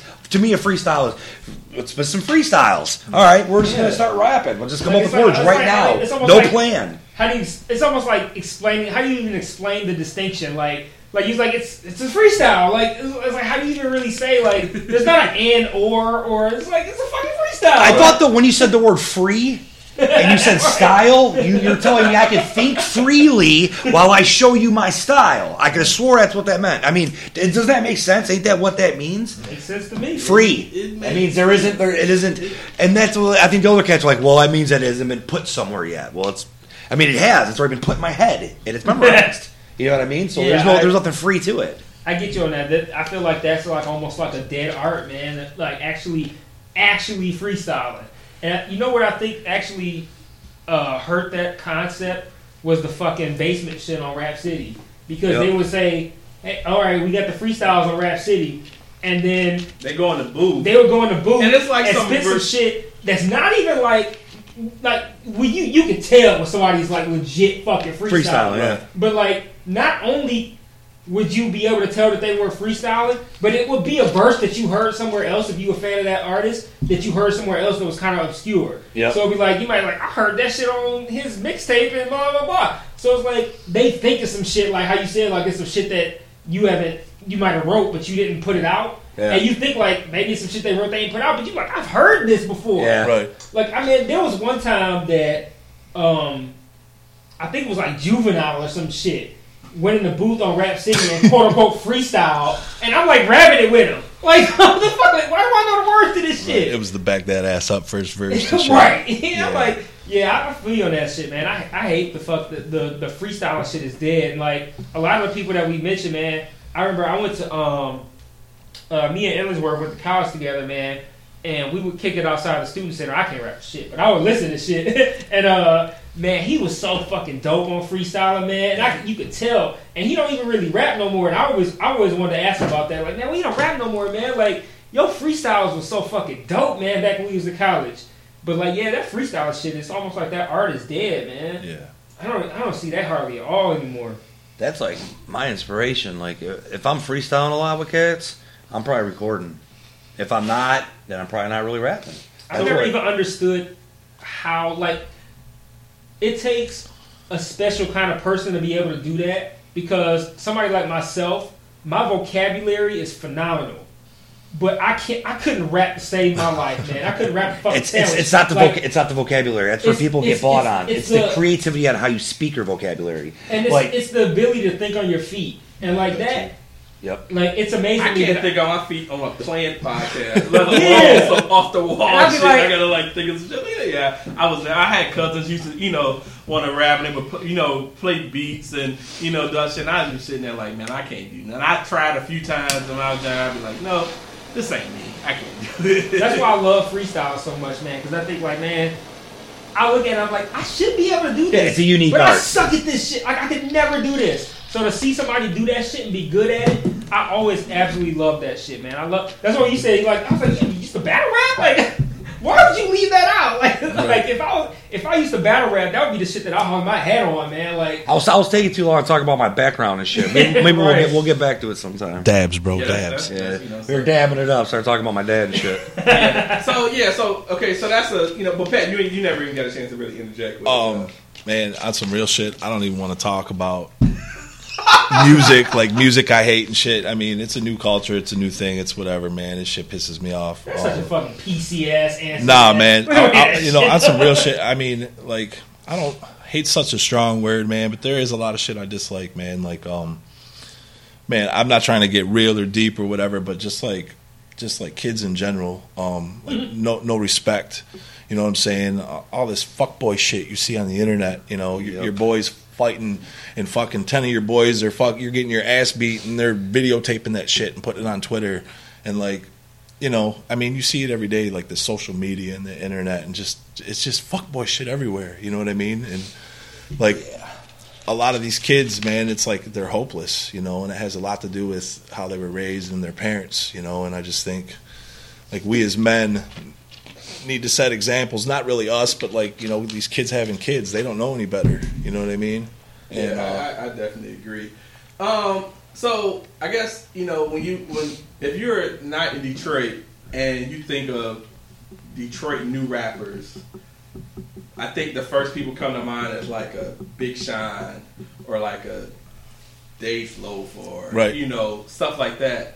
And it's no hater or whatever to them, but like, what do you think keeps cats from like Strife from not, you know, getting more pub or, you know, any other? It's basically like the market and the type of music you make. You know what I'm saying? It's like Detroit's such a hotbed of real MCs and MCs. I'm not saying Dej and Big Sean aren't MCs. They definitely are. You know what I mean? But it's just the type of music that they make. You know, they make more mainstream radio friendly music. You know what I mean? So obviously they got a better shot than somebody like Strife or. Did they always make that though? Like I feel like look at Big Sean as the best example.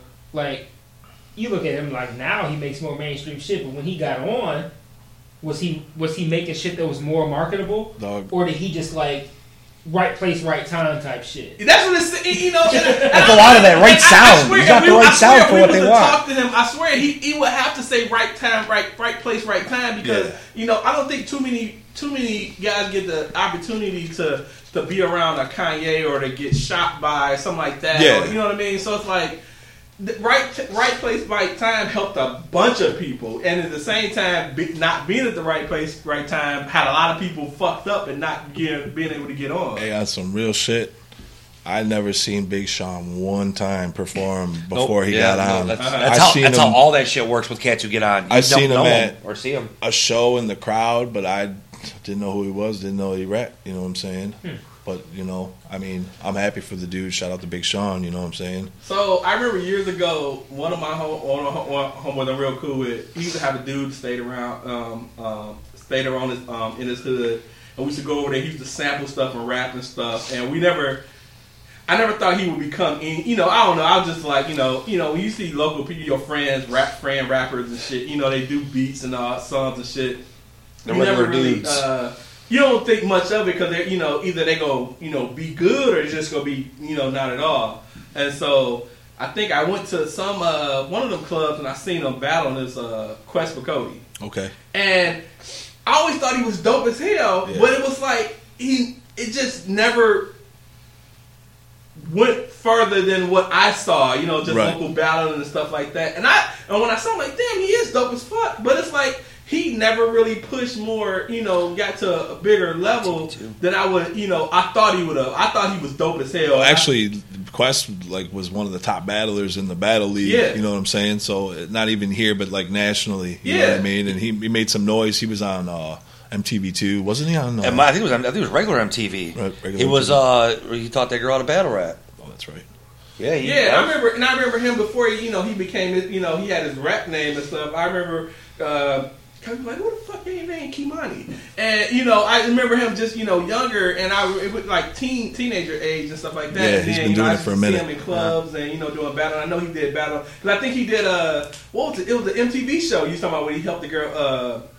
Yep. What was the show? Yeah, that real life You got shit. a mentor of a certain thing. Wasn't it Made? I know what you're talking about. MTV Made. Made. Yeah. I remember he helped the girl on Made. Yeah. Oh yeah, I remember that episode. That was that. Oh yeah. Okay. Yeah, I remember that. He's definitely one of the top Detroit MCs, man, and he's really did his thing on a national level as far as battling in a few of his albums.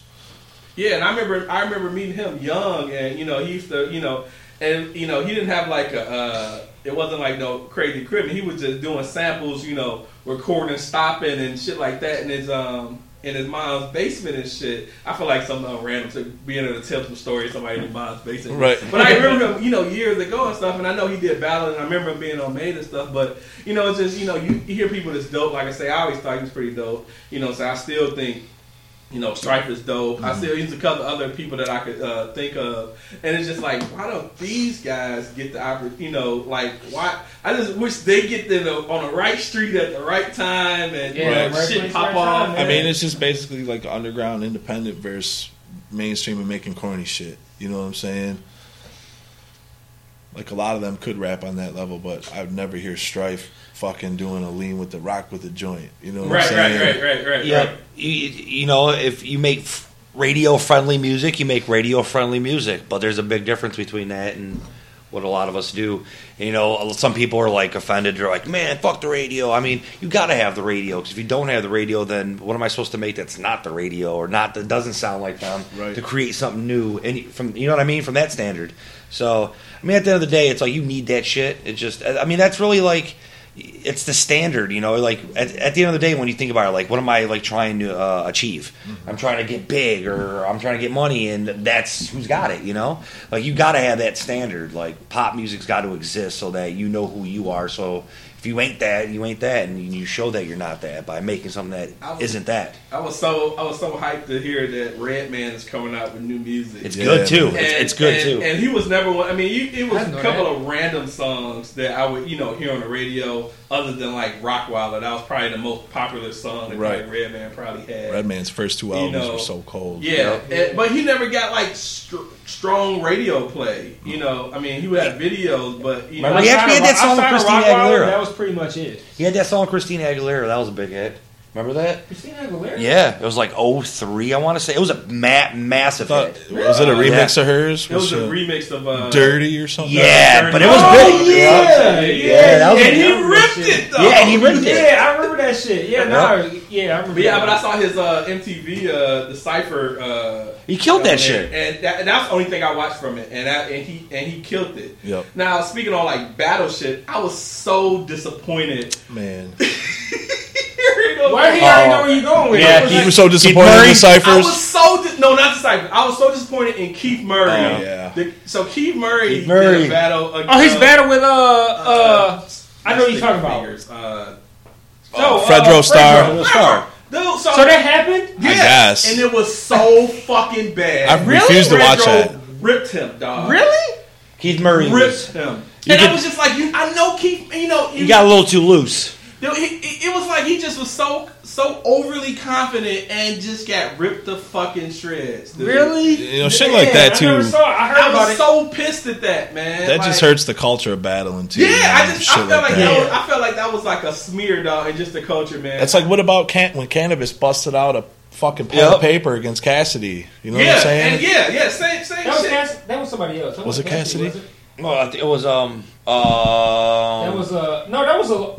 wasn't a somebody famous. It was like a no, it was a battle rapper that was like it was a poppin' battle rapper, but it wasn't like a I know who it is. I don't know. I can't say his name right I now. can't remember either, It's but a I know what you're talking Dabs. about. Because then he had the Dabs. fucking his arm in a fucking sling or some shit. Okay. Yeah, I remember that. Yeah. But yeah, when he broke out the pad, yeah, that was Yeah, it. it's But like, yeah, and I was just like, so before I heard before I saw the battle, he was on Combat Jack, and he was talking about the battle, and you know, You talking about Keith Murray? Keith Murray, he was Oh. on Combat Jack, he was talking about the battle, and he was talking about how, you know, and he was talking about, you know, I'm murder him, blah blah blah. And, Yeah, I you know, remember. He did it for the so- paycheck, bro. Yeah, because it was somehow how it was, you know, however much money it was and stuff like that. And so I'm like, cool, I want to see it. So I seen Zoe. He posted, he was just like disgusted, and I'm like, man, it can't be that bad. And so I had it on I was at school, and I was right before class, so I had a little time, so I had, you know, brought up on my phone, and I'm watching it, and Keith Murray he does this line, you know, this whole verse or whatever, and just talking about freestyle. He does this verse, and I guess So Fredro it wasn't a freestyle. no, Fredro came out and he repeated the whole fucking thing verbatim.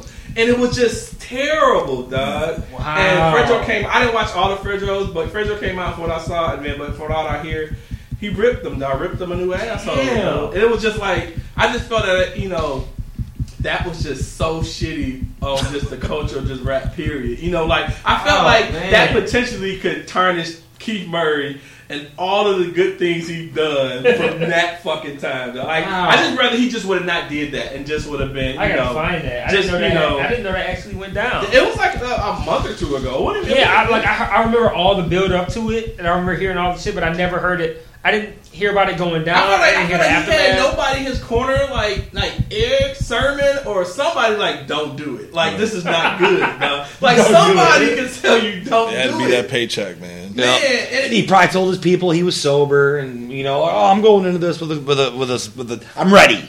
Cats act like they're ready, yeah, you know. and And it was like, you know, on the flip side, he did his interview on Combat Jack where he kind of went through, you know, just his history and stuff like that, you know, and he told an awesome story just of his life and all that stuff. And then, you know, and it was certain things. I like listening I always like listening to rappers do, you know, podcasts and things where they tell their stories and stuff like that. Those are so fucking great. So great. Ice-T had the man, best. please tell me you heard that shit. If you get Combat a Jack. Man! on Combat Jack, heard about Ice-T has the best story I've heard of rap. Ice-T's in fucking years. Combat Jack episode is amazing. And it's like 2 hours and something. It pushes 3 hours. It's like 2.5 or some shit Oh, like that. man, it was and so so I would listen to fucking it in you know, in bunches or whatever. But dude, his story is so fucking like authentic, like, you know, because he wasn't even a fucking rapper when he first started this shit. Yeah, he you was. know? He already had money going into it too, He right? was like doing like you know.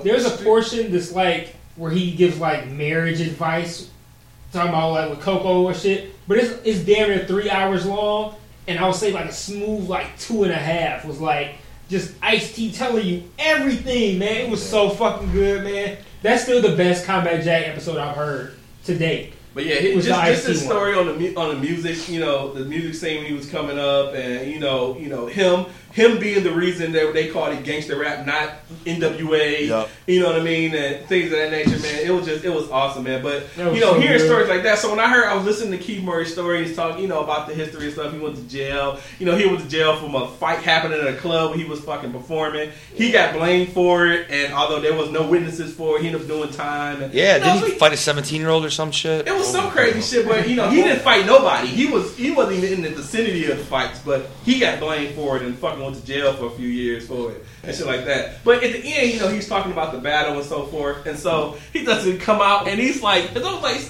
he on drugs or something? Like he come out all hype and shit, and you know, it was terrible. Is there video or is it just audio? It's video. Okay. I don't know. I saw the video because I had my phone up on my screen. I gotta find that shit. It's terrible. If you would have watched some depressing ass shit, watch that shit. That shit's fucking awful, dog.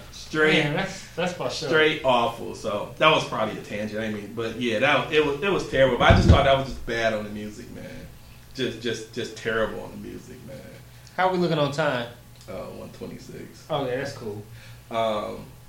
So yeah, but yeah, I don't know. That was just kind of crazy. But yeah, so I think we covered a lot of music shit. Like, so what are y'all thoughts on like Detroit now? Like, it's a lot of changes, a lot of shit going on downtown, not a lot of shit going on in neighborhoods. It's like, do you?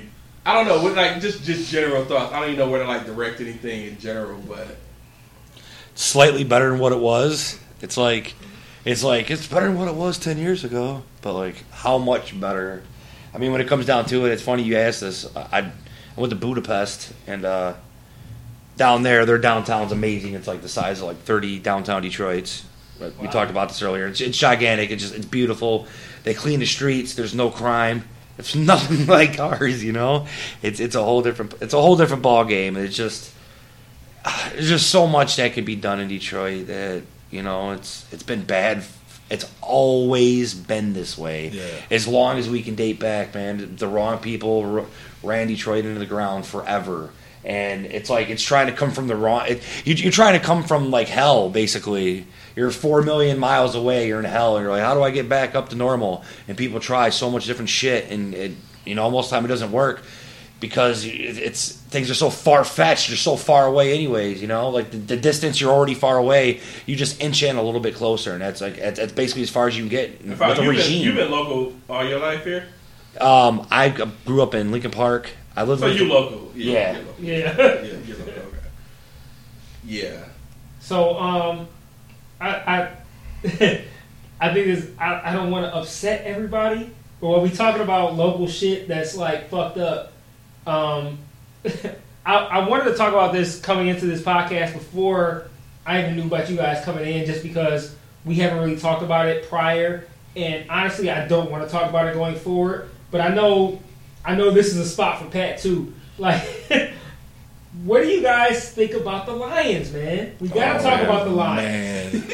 Because me and him haven't talked about the Lions so far, and as far as our plan, we're not going to talk about the Lions going forward. But it's the mid-season point. The bye week is coming up. And They should have traded Calvin. They should have figured- traded Calvin. I figured Season, man. when we was talking in the past, like I figured, Lions would be a topic, so I think it'd be a good segue. yeah, to, Patty bad as fuck about the You're Lions. right. So I'm like, I think he's already read about it.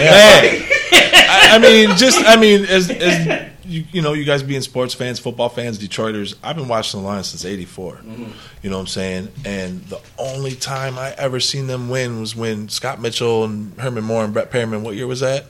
95. 95. Yeah, I was gonna say mid to late That's 90s. the only time they ever won. I watched the greatest running back of all time lose week after week after week after week, consistently. lose. And as a Detroiter, we have so much pride and so much love for our city and our sports. You know what I'm saying? And it's every year you tell yourself, since 1980 motherfucking 4, I'm done, and you just can't do it. You keep watching. You watch them lose.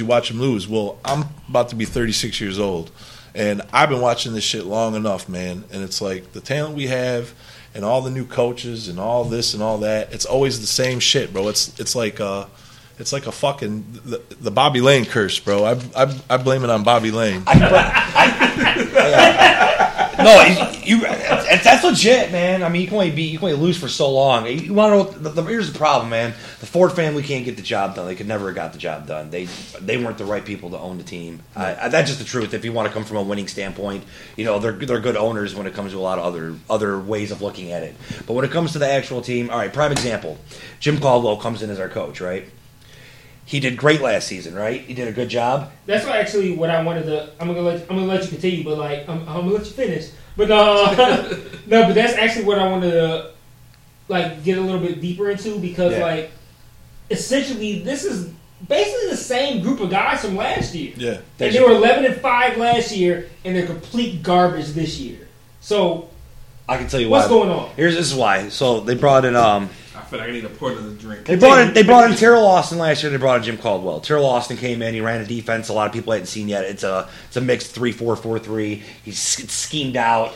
They got 3-4 extra guys that are consistently getting 20 snaps a game because there's a lot of schemes.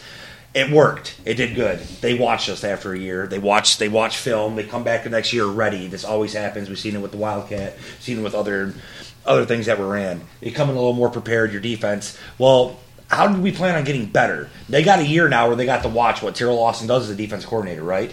And we had some talent. You can look at the team and say, man, Glover Quinn, they got some guys.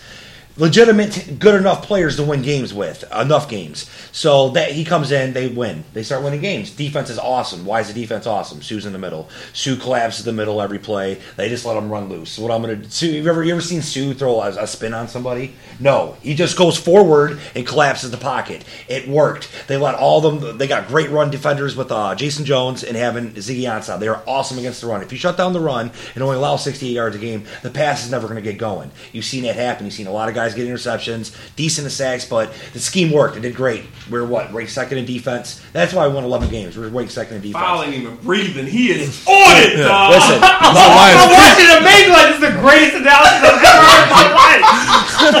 This is amazing. I didn't mean to interrupt you, man, but it was so dope. It was just like, Thanks. oh my god. I was in awe. Like, this is amazing. Yeah, walk around. The offense sucks. They brought in the wrong guy. All right.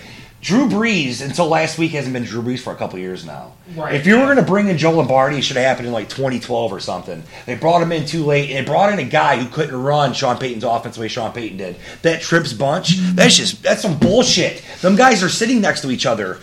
Every play, they're 3 yards away from each other. That's why Stafford doesn't throw the ball downfield no more. He's scared to. Everybody's sitting next to each other, 2 yards away. They try to use that and put Calvin on the other side, but it doesn't get Calvin open because they still have a safety back there next to him. So he's still basically getting double teamed. Yeah, you can't forget too. Every Papa year, might be Adam Schefter. yeah. He's like Detroit. He might be Adam Schefter for Schefter. real, dude. Every year we've watched the Lions, they've always had a shitty offensive line. Yep. So what's the difference between this year and last year? I can tell you, this Because is the it. players Thank not you. I get to different, finally tell somebody, man. Yeah, to talk do it. about this. Do Jim Caldwell. Listen to this, and please listen to this carefully. Jim I'm listening Caldwell, very carefully. Indianapolis Colts. He took over, right? Remember he took over for Dungy? What did he do? He took him to a Super Bowl. What did he do the year after that? I don't remember. Pile of shit. Baltimore Ravens. They fired their offense coordinator in the middle of 2012. He took over. What did they do that year? I'm going to guess power Super shit. Bowl. Oh, God. What happened the next year? Ray how- Rice falls off. The offense falls off. How's he able to have such a bomb first year? Because he's the second guy year? you bring in when your team's almost there. If something's almost correct, it's like he takes it and he can roll with it. But after a year of watching film and putting it together, bringing them back for something you think's going to be good again, like they did with his defense, so you say he's not did with the Colts. Those were the same teams. Remember Orlovsky finally came in against the Colts and got wins when Peyton Manning got hurt? You're telling me that Colts team that was, 13-3 the year before, was that bad the next year? They didn't get a win till week 13. So are you kidding? So are you saying? Are you? What I'm gathering is that he's a good motivator for what's working. Yes, he's an outstanding motivator. But can't fix it. He's not your can't X's change and it. I don't think he's your X's and O guy. He got Terrell Austin, right? If it was up to me, I would have got Caldwell out this week, last week, whatever week it was. Gave Terrell Austin his shot to run a team because Terrell Austin will be a head coach next season for somebody's team, and it might not be ours. He might not even get a shot at it. But at least now, let's look and see if he is, because Caldwell's not the option for next year, right? Well, that's what happens with the Lions. They leave and then they do well somewhere else. So Yep. Terrell Austin going to be like a great. Yeah, he's going to go on somewhere and be the shit. And we're going to be like, well, at least we kept Caldwell till week 17. That's the difference with good teams and bad teams. Our GM's sitting there not making this decision. I don't even know if I think Mayhew's a free agent. You got to start thinking about that too. Do you really want to bring him back? At the end of the day, did he get the job done? No. Was it way better than Millen? Yeah. But even after an 0-16 season, they still went, you know what? I love Millen's right-hand man. We'll just bring him in and run the squad. And is he legit? He's a legit GM. He's an okay GM. He's obviously was smart enough to convince him he was that guy. He did a decent job. He had a couple good drafts, a couple bad drafts. But in the NFL, you don't get 10 fucking years to not produce a playoff win. Move on to the guy who's going to produce a playoff win. If that guy's not the next guy and 2 years goes by, move the fuck on from him too. Just like every other NFL team does. We've had, 5 GMs over the last 1,000 years? You got good teams that have had twice as many GMs and twice as many coaches as us. And they've got wins. They got Super Bowl victories, if not playoff wins during this time stretch. But we held on to these fucking losers year after year after year after year.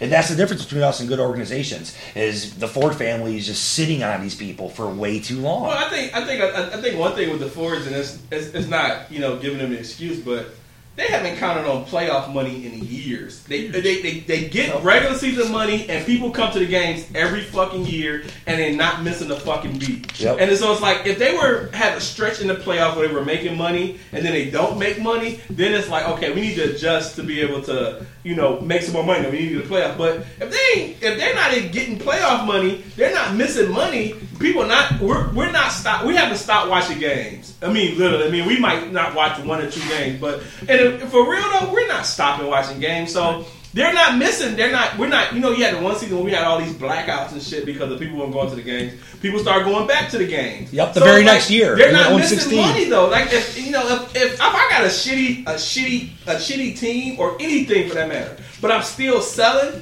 For the Fords, hell, they have Ford Motor Company. Right. They're not in a situation where that's their only business or whatever. And this is probably not as deep as the coaching, but I just think it's just a business. They're not missing extra money that they they don't count that money. You know what I mean? It's like not having overtime. I get good straight pay. I don't get overtime, so fuck it. Fuck the playoffs. Fuck the playoffs. Fuck the Super Bowl. But I don't. And like you say, Foul, I don't know how he's been. Well, you didn't say it, but insinuated. I don't know how he's been at that position and been in the league. If he was second to the guy who was fucking up, he should have went too. Yep. How does he get the job? Because he had to fill in for Millen, and he made that trade. He knew, all right, how in the fuck am I going to keep a job as a GM being the right-hand man of the biggest failure in sports history? I got a good idea. I'm going to call Jerry Jones, another guy who every once in a while becomes a weirdo. Call up Jerry Jones and said, hey, I got this guy who thinks he's a star named Roy Williams. If you want, give me a first, a third, and a fifth, and I'll give him a sixth to you. And somehow Jerry Jones bought in. He convinced Jerry Jones that the Eagles were ready to give us Leo Shepard and a first-round pick, and Jerry Jones bought it. Jerry Jones had a thing for Roy Williams for whatever reason. I think it's because every time we play the Cowboys, Roy used to toast him. So he was like, oh, man, this guy's a star. He used to toast the Cowboys. He loved playing the Cowboys because it's where he's from, Texas. So, Roy's over there like all confident around Jerry Jones. Jerry Jones, that's the only guy they've got. I must have him. So Jerry Jones gave up way too much for a fucking pile of piss. What did Roy catch? Like 50 passes total there in a couple seasons. Less than 10 touchdowns, maybe. He didn't do shit, but he got paid. Good for him, right? And they all get paid. It seemed like it was good for us too. Except, we turned that first round pick into Brandon Pettigrew. We can sit here silent for a little bit if you guys want. Yeah, it was. You didn't even say that. It was silent for like a hot second. I didn't even want to say anything. They always do that too, man. They always do that too. If you look back at all the drafts and look at all the people we picked and all the people we passed up Clinton Portis, passed up Randy Moss. Yep. Passed up stars, man. Stars, man. We blew lots of picks. It's the Pistons. Like I remember vividly the draft when Please Darko. Don't say it. Oh, fuck. I remember vividly the draft when Darko was drafted. I was with my homeboys in Atlanta. We drove there to hang out, and we just got there. We're in the hotel room, and we planned the trip to get there just in time for the draft. So we sitting there watching it, and we see, obviously we didn't have first pick, and we didn't, LeBron wasn't coming that far. So okay, cool. Dwayne Wade, Carmelo. I'm like, what the fuck? What's going on? Like, what do you see in him? He's not the great white hope. Like, what the fuck is going on? And then you pick him, and then even the players after him. Yeah. He only showed flashes as a 17-year-old. That's the funny thing is. Actually, that's funny you just said that, Bosch. If you really felt that you had to have a big man, because I think that's what it was. They felt the big man was the missing piece. Basketball, you can draft for need, not unlike the other sports. Then why didn't you draft a Chris Bosh and go, you know what? Well, this guy's like more of a guarantee. I need to go with this. Yeah, but Chris Bosh is a bitch, though. I wouldn't draft him. But he was doing numbers, though. I mean, despite Think about if he would have been a Piston. We would have liked him. He would probably been like 16-9, but he would have learned from Ben. He'd probably been a lot more aggressive. You know what I mean? We wouldn't have been mad about it. Drafted Bosh, they'd have been better off. But I mean, despite his random questionable sexual ways on the court or whatever, he would have been a good. He would have been leaps and bounds over better than Darko. Yeah. And I was just like, how the fuck did they? Yeah, but they loved Tayshaun. They were like, we don't need like another guard. Our guard, they had Rip and Chauncey, and they looked at Tayshaun like he was going to be the answer to small forward. So like Tayshaun Melo for him. Yeah, that would have been the answer. Is probably Melo. I do. One thing I've noticed between the Pistons and the Lions, and I could be tripping. I could just be the drinks, but I'll let you know. Yeah, they let me know. But it seems like they're so relationship based. It's almost like they're scared to hurt feelings of like players. Like they get these players, and it's just we want to bring them in, and they're scared to let people go. They let people play fucked up for years, and then they decide. It's like they don't make business decisions. You know what I'm saying? It's Joe hung on to the team for too long, and then when he decided to break it up, he didn't do it the correct way. Trading Chauncey for Allen Iverson wasn't. That was like the beginning of it. Remember? And it was like Chauncey. There's a couple other guys you might want to let go first. I might want to hold on to Chauncey. Chauncey was not my first, second, or third, or fourth. I kind of died that. I haven't been the same as a fan of basketball since that day. I'm dead serious. Like they took like 5% of my heart with them. They're like, sure, I'm gonna get a little piece of that. We're out of here. Yeah, and Mike. I just want to talk about the Lions. Why y'all got to talk about the Pistons, dog? Like, look at me, Daddy. Are you talking about the Pistons? So do you think Mayhew or Caldwell will be there in the season? I don't know what to say about Mayhew. I kind of like Mayhew in a way. It's weird. Like it seems like he's either hit on a draft or just blew it fucking terribly. But what do the Lions do? Honestly, clear house. Clear house completely. Everybody. Do you think that's like? That's why I said trade Calvin. Yeah, I would love to see Calvin. I mean, how great would it have been to watch Calvin retire here and come out in front of a crowd that watched him win a Super Bowl or a playoff game or some shit. I'm with you to trade though. I would rather see him go somewhere and play well rather than stay here instead of getting Barry Sanders. Yeah, get Barry Sanders. Like I'm not gonna lie. I don't care what he does somewhere else. I don't. I mean, I can sit here and watch Granderson play well and be like, you know what? I still like Granderson, but it's just fucked up that he's not here. You know what I mean? So I could be supportive to see him in that game, but I mean, it's just. Here's the thing: you could still find a team who probably would have gave you a first round pick for him. I honestly believe that. If Randy Moss at 30, yeah, I think you could have still got a first round pick. Our season's a wash. You're going into next year with possibly a new GM, possibly a new coaching staff, possibly even a new owner. There's talks that the team's going to be sold. I mean, we're talking a whole new situation. Why don't you think about your team? Calvin Johnson should have been traded. Your team is done. It's done, right? It's fair to say, okay, hey, the season's over. I mean, I pray to God that they like somehow go through this hot streak that we're all talking about in a couple months from now. But is it realistically going to happen? Fuck no. Okay, so and that's not hating on my team. It's being realistic. I fucking love them. I think And that's some people they'll get mad at me. They're like, "Oh, you like hate your team now?" You're right, No, you're right. And that's the difference between you have like diehard just fans, and then you have people that are actually logical and like they fucking stink. As much as I hate. As much as I would sit there and read Pat's tweets and like, fuck, he's right. They fucking stink, dude. So it's like, what do you do to I'm finally sick of it. I never would have said trade Calvin Johnson. I would have said it to like 3 games ago. I called the Miami Dolphins up and said, give us Sue, take Calvin. I still feel a way about Me too. it. Like, And it's going to hurt. It's so much. Want to. Nope, you don't. You want to think we're just good enough to want to keep them. It's like you look at last season, it's like you feel like you're so close, it's like you don't really want to, but Stafford ain't the answer. You see the first drive on the Lions and you say, man, they got it. It's good. And after that just goes fucked up. Everybody gets all happy before halftime, and you got to tell them. First drive is awesome. Last game, when they was in fucking London, I didn't see any of that game. First drive was awesome. Stafford was he came out bombing. 30, 40 yard passes, 34. And then the Lions lying. And second half crumble. 3 and out, 3 and out. It's the second half crumble. Man, my fucking wife woke me up like, baby, the game coming on. I'm like, cool. We turn on the game. Next thing I know, we watching the game, and it just started going. Next thing I know, I hear her sleep. I'm like, shit, it just didn't hurt no more. And I was like, you know what? Fuck this shit. I got up and started doing yard work and shit. I was like, you know what? This is the first year, man. Blow the team up. Yeah. This is the first year I can't pinpoint anything why it's happening.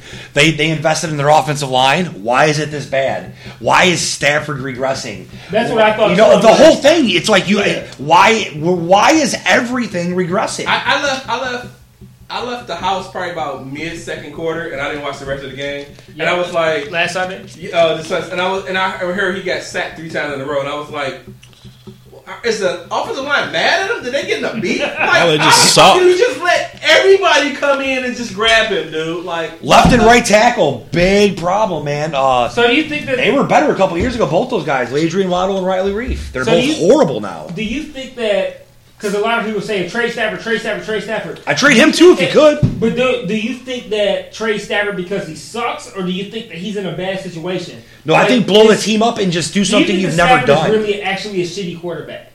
You know what? Because there's a lot of people. I feel like there's like a mixed idea. You want my honest opinion on Stafford? Stafford? You know what Stafford is? Stafford's that guy. I think we'll finally figure it out like for 1 or 2 years when he's like 33 and like mentally he's 110%. You remember the random quarterbacks like you remember Rich Gannon? He was like a bigger prospect, but he wasn't good till he was like 33. And all of a sudden, 4 years in a row with Oakland, he was the shit. Remember Rich Gannon in Kansas City? Yeah, that guy was a bum. That guy was a fucking bum. All of a sudden, he goes to Oakland and he's fucking God. Sometimes that happens with quarterbacks. I think Stafford is a guy who's got a chance at that. I think once there's no more pressure and he's forgotten about somewhere else, it could work. I watched. Not here no more. Too many losing seasons. Super Bowl like 2-3 years ago when Arizona played the Steelers. I think it was Carson Palmer. Carson Palmer, and he was dope as hell. This is after his like lull and came. It seemed like you say that's kind of. I think that's going to be Stafford. Carson Palmer is the shit again. He is. He is the shit again. Yeah, and it's like you feel like you're gonna be one of those players where he like has to go through this. But he's 7 years in. Well, here's the thing too, though. I mean, he's proven that he's put up numbers. You know what I mean? And Stafford? He's put up numbers in the past, and it's like you give that man an offensive line to where even we can establish the run, and they don't know that we're passing every fucking down.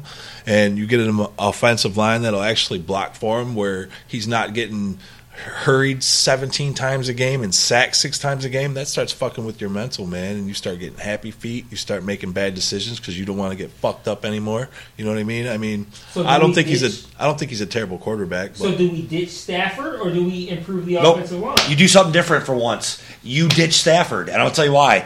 Is Stafford ever really going to win you a Super Bowl? That's what you're in business for. You can't win a fucking Super Bowl with Matt Stafford. It's not happening. Like the Ravens have won with Flacco. But the Ravens are they were a perfectly built defense at that time. Yeah. Their defense, think about prime example, like 2 years ago when Seattle beat Denver, it was all about their defense, forcing turnovers and going crazy and fucking killing Peyton Manning. They killed Peyton Manning. It had nothing to do with their offense. Russell Wilson's hanging out on the bench, arms stretched out, just chilling. having a good time. And then when he's in there, they're well rested. And yeah, man, he's well rested. Their defense is just shitting on Manning, right? So Stafford can't be that though.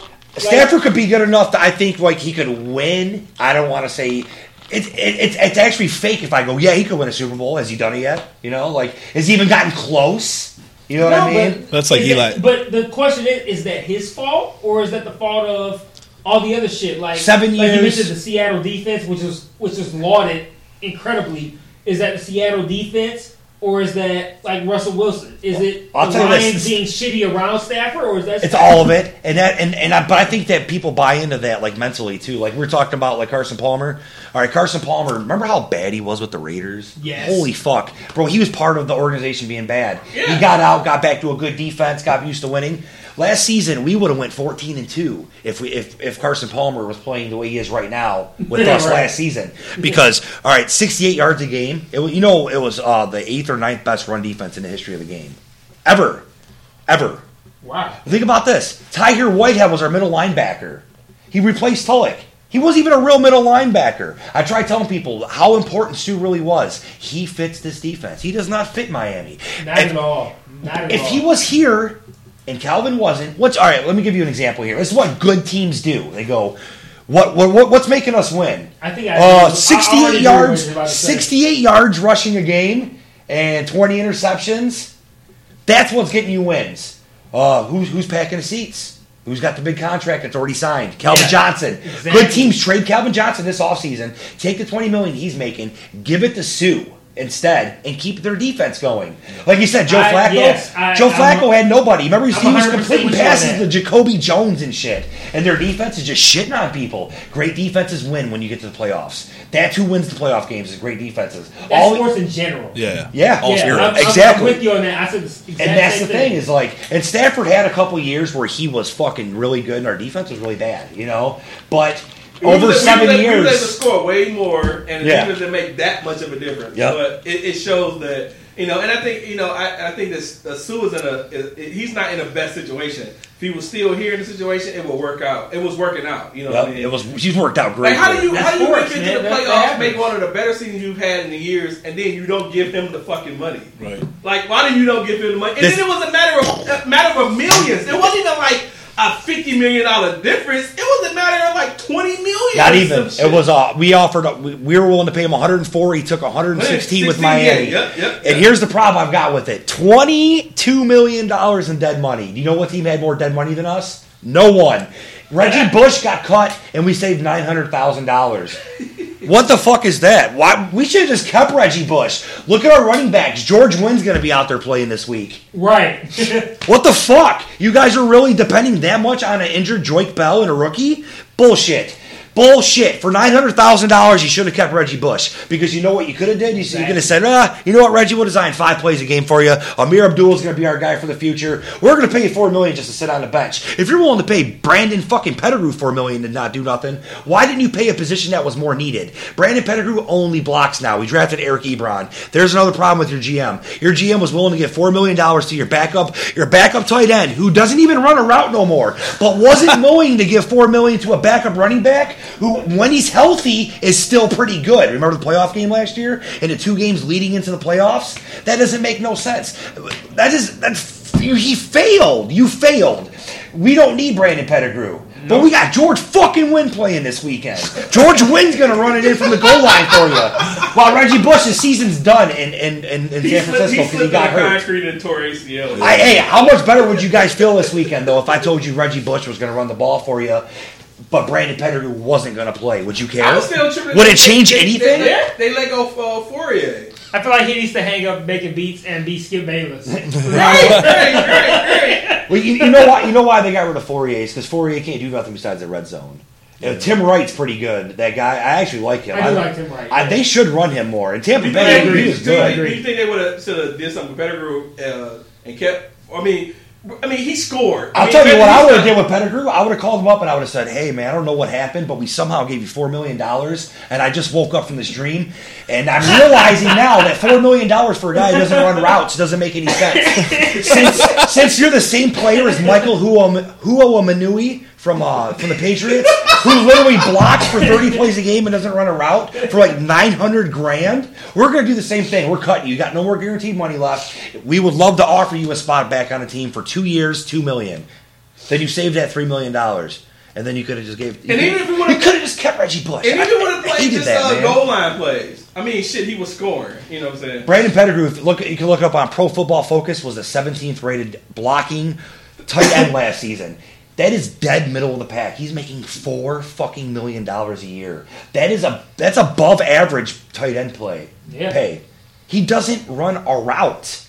I seen him catch a pass. I think it was last week or the week before. I can't even tell you what week it was. The fact that we're talking about he caught a pass. Yeah. Like, that is the crazy part. Everybody in my basement looked at each other like, wow. This is wild. $4 million a year. $4 million a year for a blocking tight end. Fuck the Lions. That is fucking awesome, dude. And speaking of Eric Ebron pretty good now. I'll give him his credit for that. I'm glad he is. He's been better this season. He's better this season. Does any of this make sense? Like, it looks like Theo Riddick's going to catch 60, 70 balls. Eric Ebron was on pace before he got hurt. Calvin's still going to do it. Golden State's having a weird down year. But you're going to have like 4 guys with 60 catches, and you're averaging 14 points a game. You can't run the ball. They can't block. I mean, it's just weird. Only consistent player is fucking Prater.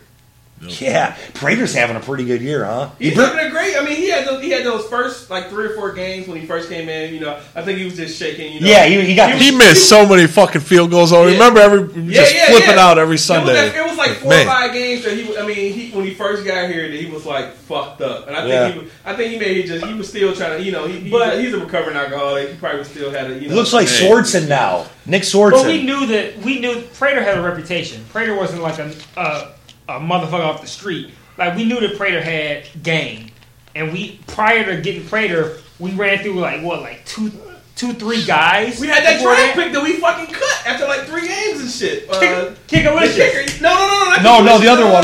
There's another one. Nate Freeze. Nate Freeze. Yeah, Nick Freeze. Yeah. So it was like that. He drafted a fucking whole ass kicker and shit, and he was just terrible and shit. So I mean, but we come from a team that we've never had to worry about a kicker. Well, Jason Hansen has been the kicker, and we never thought that it would be an issue with Detroit in kicking. Highest scoring player in NFL history. Yeah. That shows you how shitty we are. And that's another Lions fault, man. And to me, when people say Barry Sanders, Jason Hansen is my favorite Lions by far. I mean, Barry Sanders is one of the dopest fucking running backs to ever play the fucking game. You're being hyperbolic. We couldn't score touchdowns. We had to kick it. Jason Hansen, your favorite Lion ever? Come on. Yes, by far. Seriously. Yes, by far. Okay, you're He's the most consistent ass. You're doing the most right now. I get your point, but come on. Because of how shitty we were. But Barry's my favorite player, period. But Lions, yeah, Jason Hansen for sure. But whatever the case. How do you say Barry's your favorite player, but Jason Hansen your favorite Lion?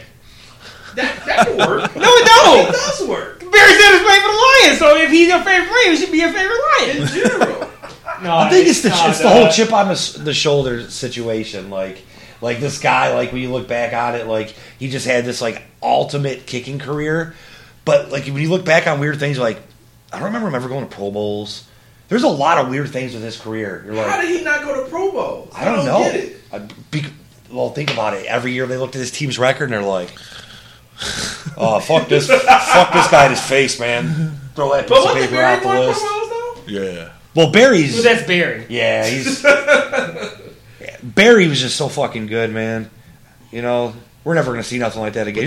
We're never going to see that style of a player again. You're never going to see anybody who moved like that ever again. No. And it's kind of shitty that I see these fucking arguments of people bringing up fucking Emmitt Smith, and it burns. You could drive a fucking truck through that line, man. Yeah. You know what I'm saying? It's just like, I'm not saying he's a good player, but fuck Emmitt Smith, man. Emmitt Smith could have done the things that Barry did on the Lions. Emmitt Smith could not been there. Emmitt Smith had impeccable lines that had helped him push through all the shit he was doing. He could have never did that with the Detroit Lions. Barry Sanders is the all-time leader in negative yards. Yeah. And he's still the second of all time. Just the thought, that's crazy. You ever see like his stats, like play by play? Like it'd be like first carry would be like -1, second carry -3, Third carry, 2 yards. Fourth carry, -1. Fifth carry, 27 yards. Right? Oh, okay. Yeah. Well, 6 carries for now. He's sitting at 25 yards. Seventh carry, -3. 8, -1. Ninth carry, 6 yards. 10th carry, 11 yards. Like, oh, okay, that's a good run. And then, but like you said, the 80's coming. It's gonna happen. Exactly. So like his little 2-3 yards of carry shit, it gets picked up. And if it wasn't an 80, it's because he had 2 34s. You know what I mean? Like one way or another, he found those 2 or 3 plays were gonna happen if it wasn't that one You big could play. never, ever count him out, man. He could have negative. Barry is type of motherfucker that have like -3 yards in the fourth quarter and finish the game with like 120. Yeah. I mean, seriously, think about that. That one run, he's you gonna lead the fucking world in negative yards, and you still the second all-time leading Yeah, he rusher. averaged 5 yards a carry You know what I'm saying? for his career. You work that much harder than every other fucking running back in the fucking league forever, Yep. and still did it and did it well. I wonder how many people were part of that. I hate you for leaving us, Barry. That like changed their mind like 3 seconds later. Like, I mean, I love you, Barry. I love you, Barry. I never understood the anger. I do. It's because it was such a pitiful football team that basically. What anger? The anger of Barry being mad left. that he left. Oh, yeah. Because That it's was fucking like- Barry, man. Yep. It's like Because it was all they had for the team. The team was coming off a bad year, and Barry was the best player we ever had. We still couldn't win. He was possibly the best player in history. And he was like, well, I'm going to quit a couple years before I should. You're like, the thing what? is, We're already we dying! had the same owners and stuff then and now. Yep. And if they never put the people around Barry to make Barry better, what the fuck makes you think they're gonna put him around Stafford or anybody else in the match or Calvin Johnson or anything? Exactly. They're not. They've had Stafford for 7 years, and no coaching has done anything to protect him or make it better for him to be able to play well. I mean, my thing is, you recognize the player that he is, and if you want him to be the star player. The player we want for our organization, you put the players around to make it happen, I would think. Yeah. But if you're not going to do that in 7 years, why the fuck? What are you doing there? should resign Andre Ware. Man. That was a good pick. Or Chuck Long. People forget about that one. They had just did Andre Ware. Everybody always says Andre Ware. They always forget about Chuck Long. Yeah. A couple years just before fucking Andre Ware showed up to bomb out. Fuck. Nobody. Joey Harrington. Can anybody remember? Joey Harrington was the most disgusting situation ever. I felt like every drive was 3 and out, and he would never throw the ball. Was he worse than Charlie Batch? Oh, he was way worse. Lord. Charlie Batch actually was exciting to watch. He made plays. Joey Harrington was 3 and out every time, and it was a 7-yard pass. Happy feet. I remember the only time, I swear to God, the only time I remember Joey Harrington throwing the ball 50 yards was that big deep play to Scotty Anderson back in the day. Remember Scotty Anderson? He caught that deep touchdown. It was against, I can't remember who it was against. We won. Who's the quarterback that threw that stupid ass fucking sideways lob? Kitna. No, it was Kitna. Yeah. I think Kitna. He threw some stupid ass sideways lob, and we definitely had some shitty. I was one of those guys that thought Kitna was going to be good for us. I'm very sorry. I was like lobbying for him. I was like, man, this is what this team needs right now, man. Problem is, they never recognized it as a rebuilding situation. Like, yeah, this is what we need to like start over right now. You know, like they thought like, well, we're building towards. No, you're starting over. You're not building towards the playoffs. That's where they had that shit all fucked up. Remember Brian Kelly at corner? Jesus, man. I remember he was like 100 years old, and like Tampa had just cut him, and we're like, you want like $3 or $4 million a year to start here? These guys got cut, man. Oh, You guys are crazy. What are you doing? Yeah, fuck the We Lions. definitely have to. We're gonna have to definitely do some more sports based episodes, and we definitely would love y'all guys to come back for those episodes. Because that would be definitely. We don't. It's funny. We don't do too many sports like related total episodes just because. I don't know. I think most people who listen don't really give a fuck about sports, but this has by far been the best sports episode we've done. Oh, yeah. by far. That's yeah. We definitely have to do that again. We're about at 2 hours, so we ain't got to go too much longer. Cool, man. I got one final question. Okay. And excuse me, it relates to a news story that broke earlier this week. I'm not going to talk about the news story. If you are a single man, what do you think the chances are you a wife Halle Berry? That you could? that you would Now, do you know her backstory? She's given had, the like, idea that you could, would you?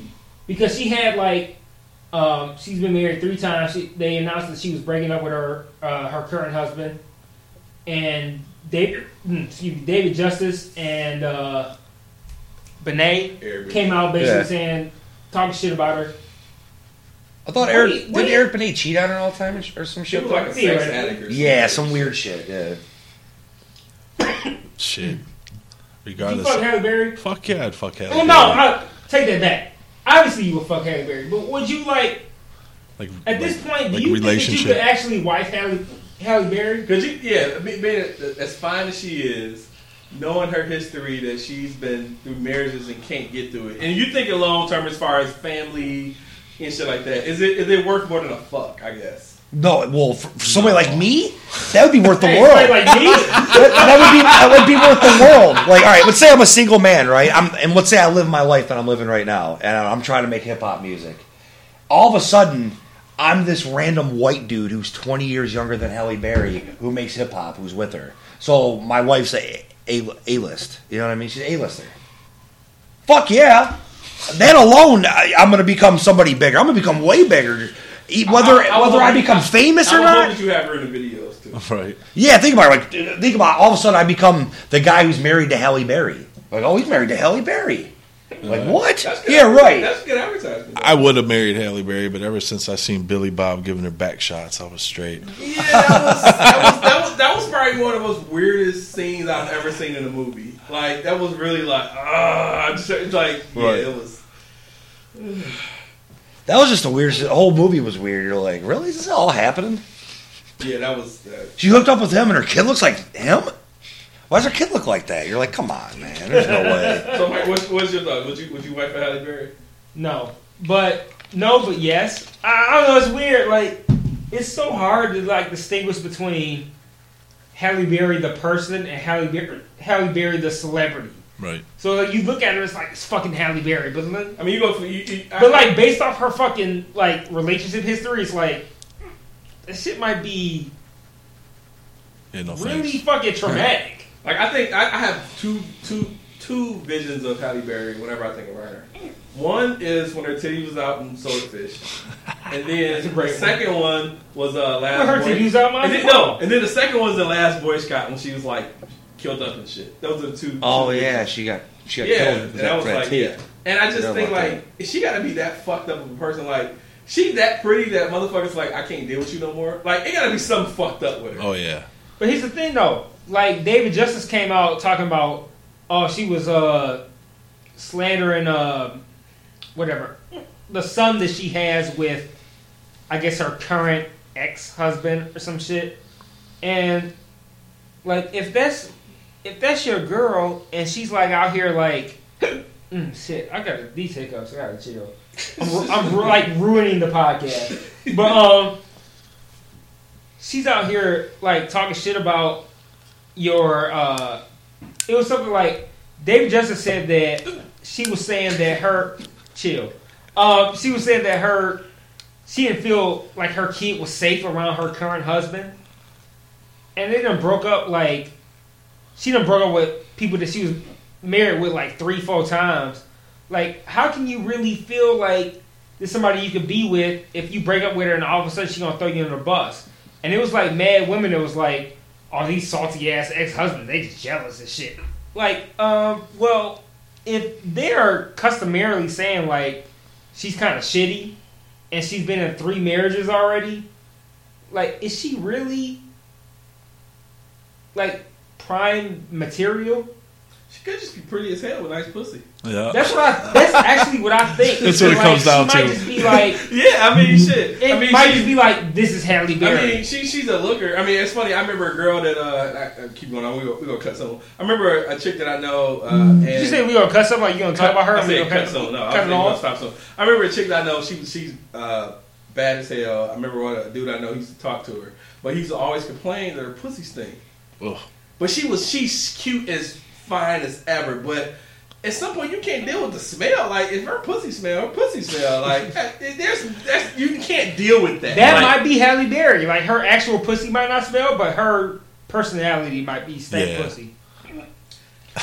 Maybe her pussy Stop laughing at me, dog. May- I can't help it. Maybe her pussy does smell, and like they don't talk about that part because they're trying to be cool about it. So like they look at the other things like so much worse. Like, man, this bitch ain't Oh, shit. I know. Pussy Okay. stinks. So So they talk about the other shit instead. totally last thing. So if you were married, you got split with your girl, and y'all still married, and your homeboy start fucking her. Is What? that cool? What? We still married? But y'all not but y'all not together though. Not even if we get divorced, it's y'all not cool. legally married. Yeah, no. That's the That one ain't person cool, you man. can't touch. That's Right. Well, that goes to the that was the Rick Fox and I'm sorry, not Rick Fox. Oh, you mean the fucking Matt Barnes? Matt Barnes and Fisher. Oh, okay. So do you know the story? No. So Derek Fisher was basically fucking around with Matt Barnes' wife. They're not together, but Matt Fisher was at Matt Barnes' wife's house, and Matt Barnes' son FaceTime him saying, you know, he was like looking like something was wrong. So he comes to the house, and Fisher's at the house with the wife and shit. They start like fighting, and he tried to like two-piece him and shit like that. Damn. So what happened? Did anybody get beat up? Or allegedly they started fighting, but I mean they got broke up allegedly. And Barnes looks like he might be able to fight. I got a feeling he's got fight in him. Yeah, no, I definitely wouldn't though. that's too close. If you still married, I ain't really trying to fuck with your wife. How about one of your boys, man? Yeah, especially if you're boys. Like that's the one place you don't go. Like it's different. Like when somebody if somebody fucks with your ex girlfriend or something, and like you move down with your life, who cares? But That's fuckboy shit. You do that shit, man. You know what I'm saying? yep, you can't fuck somebody's wife. So I'm gonna wait till this airplane go past before that bitch loud as fuck. That's one of the things when we used to record. We used to record outside at the table over there. And, you know, summer it'd be nice. Fucking crickets be loud as fuck. We hear all kind of random. Did you ever hear a dab torch? Oh no! It's funny. The dab switch ain't even shit because we used to have a fucking propane heater going in the winter, Okay. and you would hear it the whole fucking time. Just Oh yeah. it's funny. I have a torch. I have a small torch. I used to light my cigar. I don't know where it's at, but you would hear it every time we fucking start like doing a podcast and stuff like that. So any with last words, Foul Mouth, I want you to Plug it. let us know about your album, shit coming out, all that stuff. So, you on the show, want to be able to, plug your shit. So, Yeah, Winner Takes All. It's gonna be dropping here within the next few weeks. Don't have an exact day, but we'll be hitting you with it real quickly. Coming out on the producers I know. Shout out to Dart. Shout out to Pat. Shout out to everybody who's fucking with producers I know. Chains, Peace of Mind, all the other cats that we fucking with. My Deadbeats crew, everybody I fuck with. Shout outs to all of them. There's a lot of cats I could be naming right now, but yeah, hopefully cats will be feeling the project, man. It's it's ready to go, and the video is called, this out right now. All Hail the Victor. All Hail the Victor. Yes. What's your Twitter name, which is Foul Mouth, right? Yep, Foulmouth 313. All right, cool. And Pat, yours is Pat, just Pat. Yeah, Pat _ 313. Or Yep. just Pat _ 313. Yep, Pat _ 313. Shout out to Otis and Mike for having us, man. We Yes, had a good time. thank you. Oh man, we loved it, dude. We Appreciate you had coming, guys back, for inviting sure. us over. Definitely like to do this again. And shout out to Detroit, man. Shout out to all my Detroit fans. Shout out to all my music fam. And I don't know. Foul, where can we find Soul Lewis? Oh, It's on iTunes. yeah, it should be on basically everything. I would tell you about it, but I'm about the worst there is when it comes to the internet and actually looking stuff up. I have people take care of stuff for me. Now, Like, I need to get You this. can buy it from. It's on iTunes. You can purchase it on iTunes. Just search Soul Lewis. And there might be maybe 2 or 3 limited run cassettes left on Fat Beats. I kind of want a cassette, man. I don't know. I'm like really into this cassette shit, man. I kind of want a cassette. Y'all still have cassettes or no? We actually don't, but we might be able to. Maybe 1 or 2 left. Yeah. They're hopefully they sold out soon, man. But you'll be looking out. The Winner Takes All eventually will be on iTunes and on Fat Beats cassettes too. Yes, we're going to have tapes if we don't. If we don't have them right now, we will extremely I want to soon. hear Soul Lewis. I'll hear it, but like I'm like into this. I'm like into this cassette shit.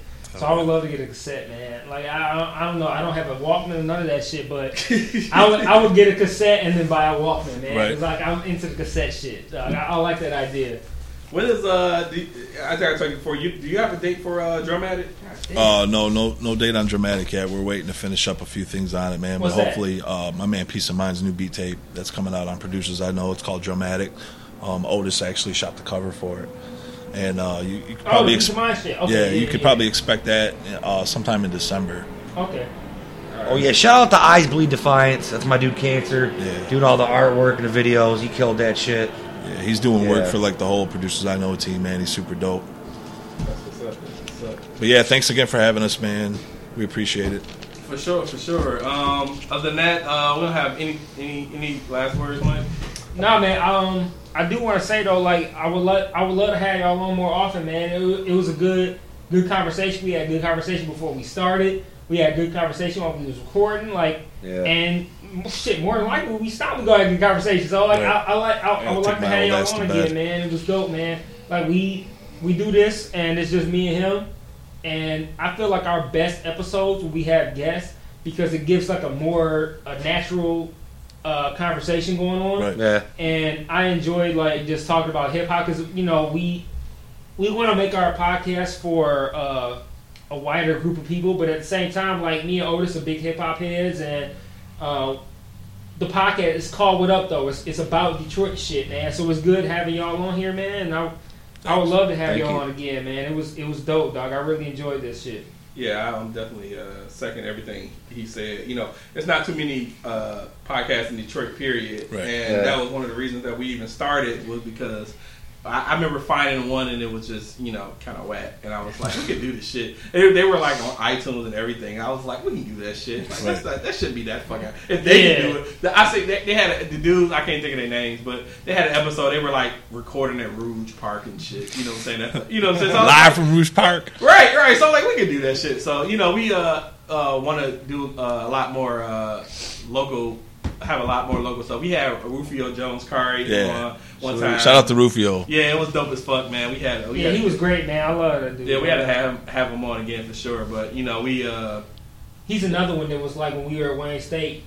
Me, him, Illingsworth, Okay. like we all knew each other. We all went to the same high school. Okay. And like having him on was dope, man. It was a real great conversation, dog. I like having these local cats on, man, and it helps because like even though we're like a local podcast, we do have listeners like outside of Detroit, Right. So it helps to have people on like that, man. like one of our favorite listeners. She's actually from Oh shit! No, she sent us like 3 emails, and I wanted to read them on the air. I wanted to read them on the fucking podcast. Damn. And we got to talking about the shit, and I forgot, dog. Yeah. Are y'all trying to dip out? I got to take my old ass to bed soon, Yeah, man. you I gotta get go. up at like 4:30 a.m. we let's You're just good, hold, though. This is hold off to this is Okay, we'll hold. we'll hold off to next week. So anyway, thank if you listen, sorry, but like, Yeah, we I meant to read your emails today. We totally fair. But she's in is it Australia? Australia. Australia. Nice. So, but anyway, you can find Pat _313 on Yep. Twitter, Foulmouth at Foulmouth on Twitter. Well, he don't have 313 in it. No, is it Foulmouth 313? Yeah, Yeah. Foulmouth 313. I'm sorry, Foulmouth 313. Same thing with Instagram. You can find our podcast on SoundCloud and iTunes. Just search our name. What Up Though Podcast What Up Though everywhere. Podcast on Yeah. Facebook and What Up Though Podcast on Twitter. And yeah, so next week. Yep. Peace.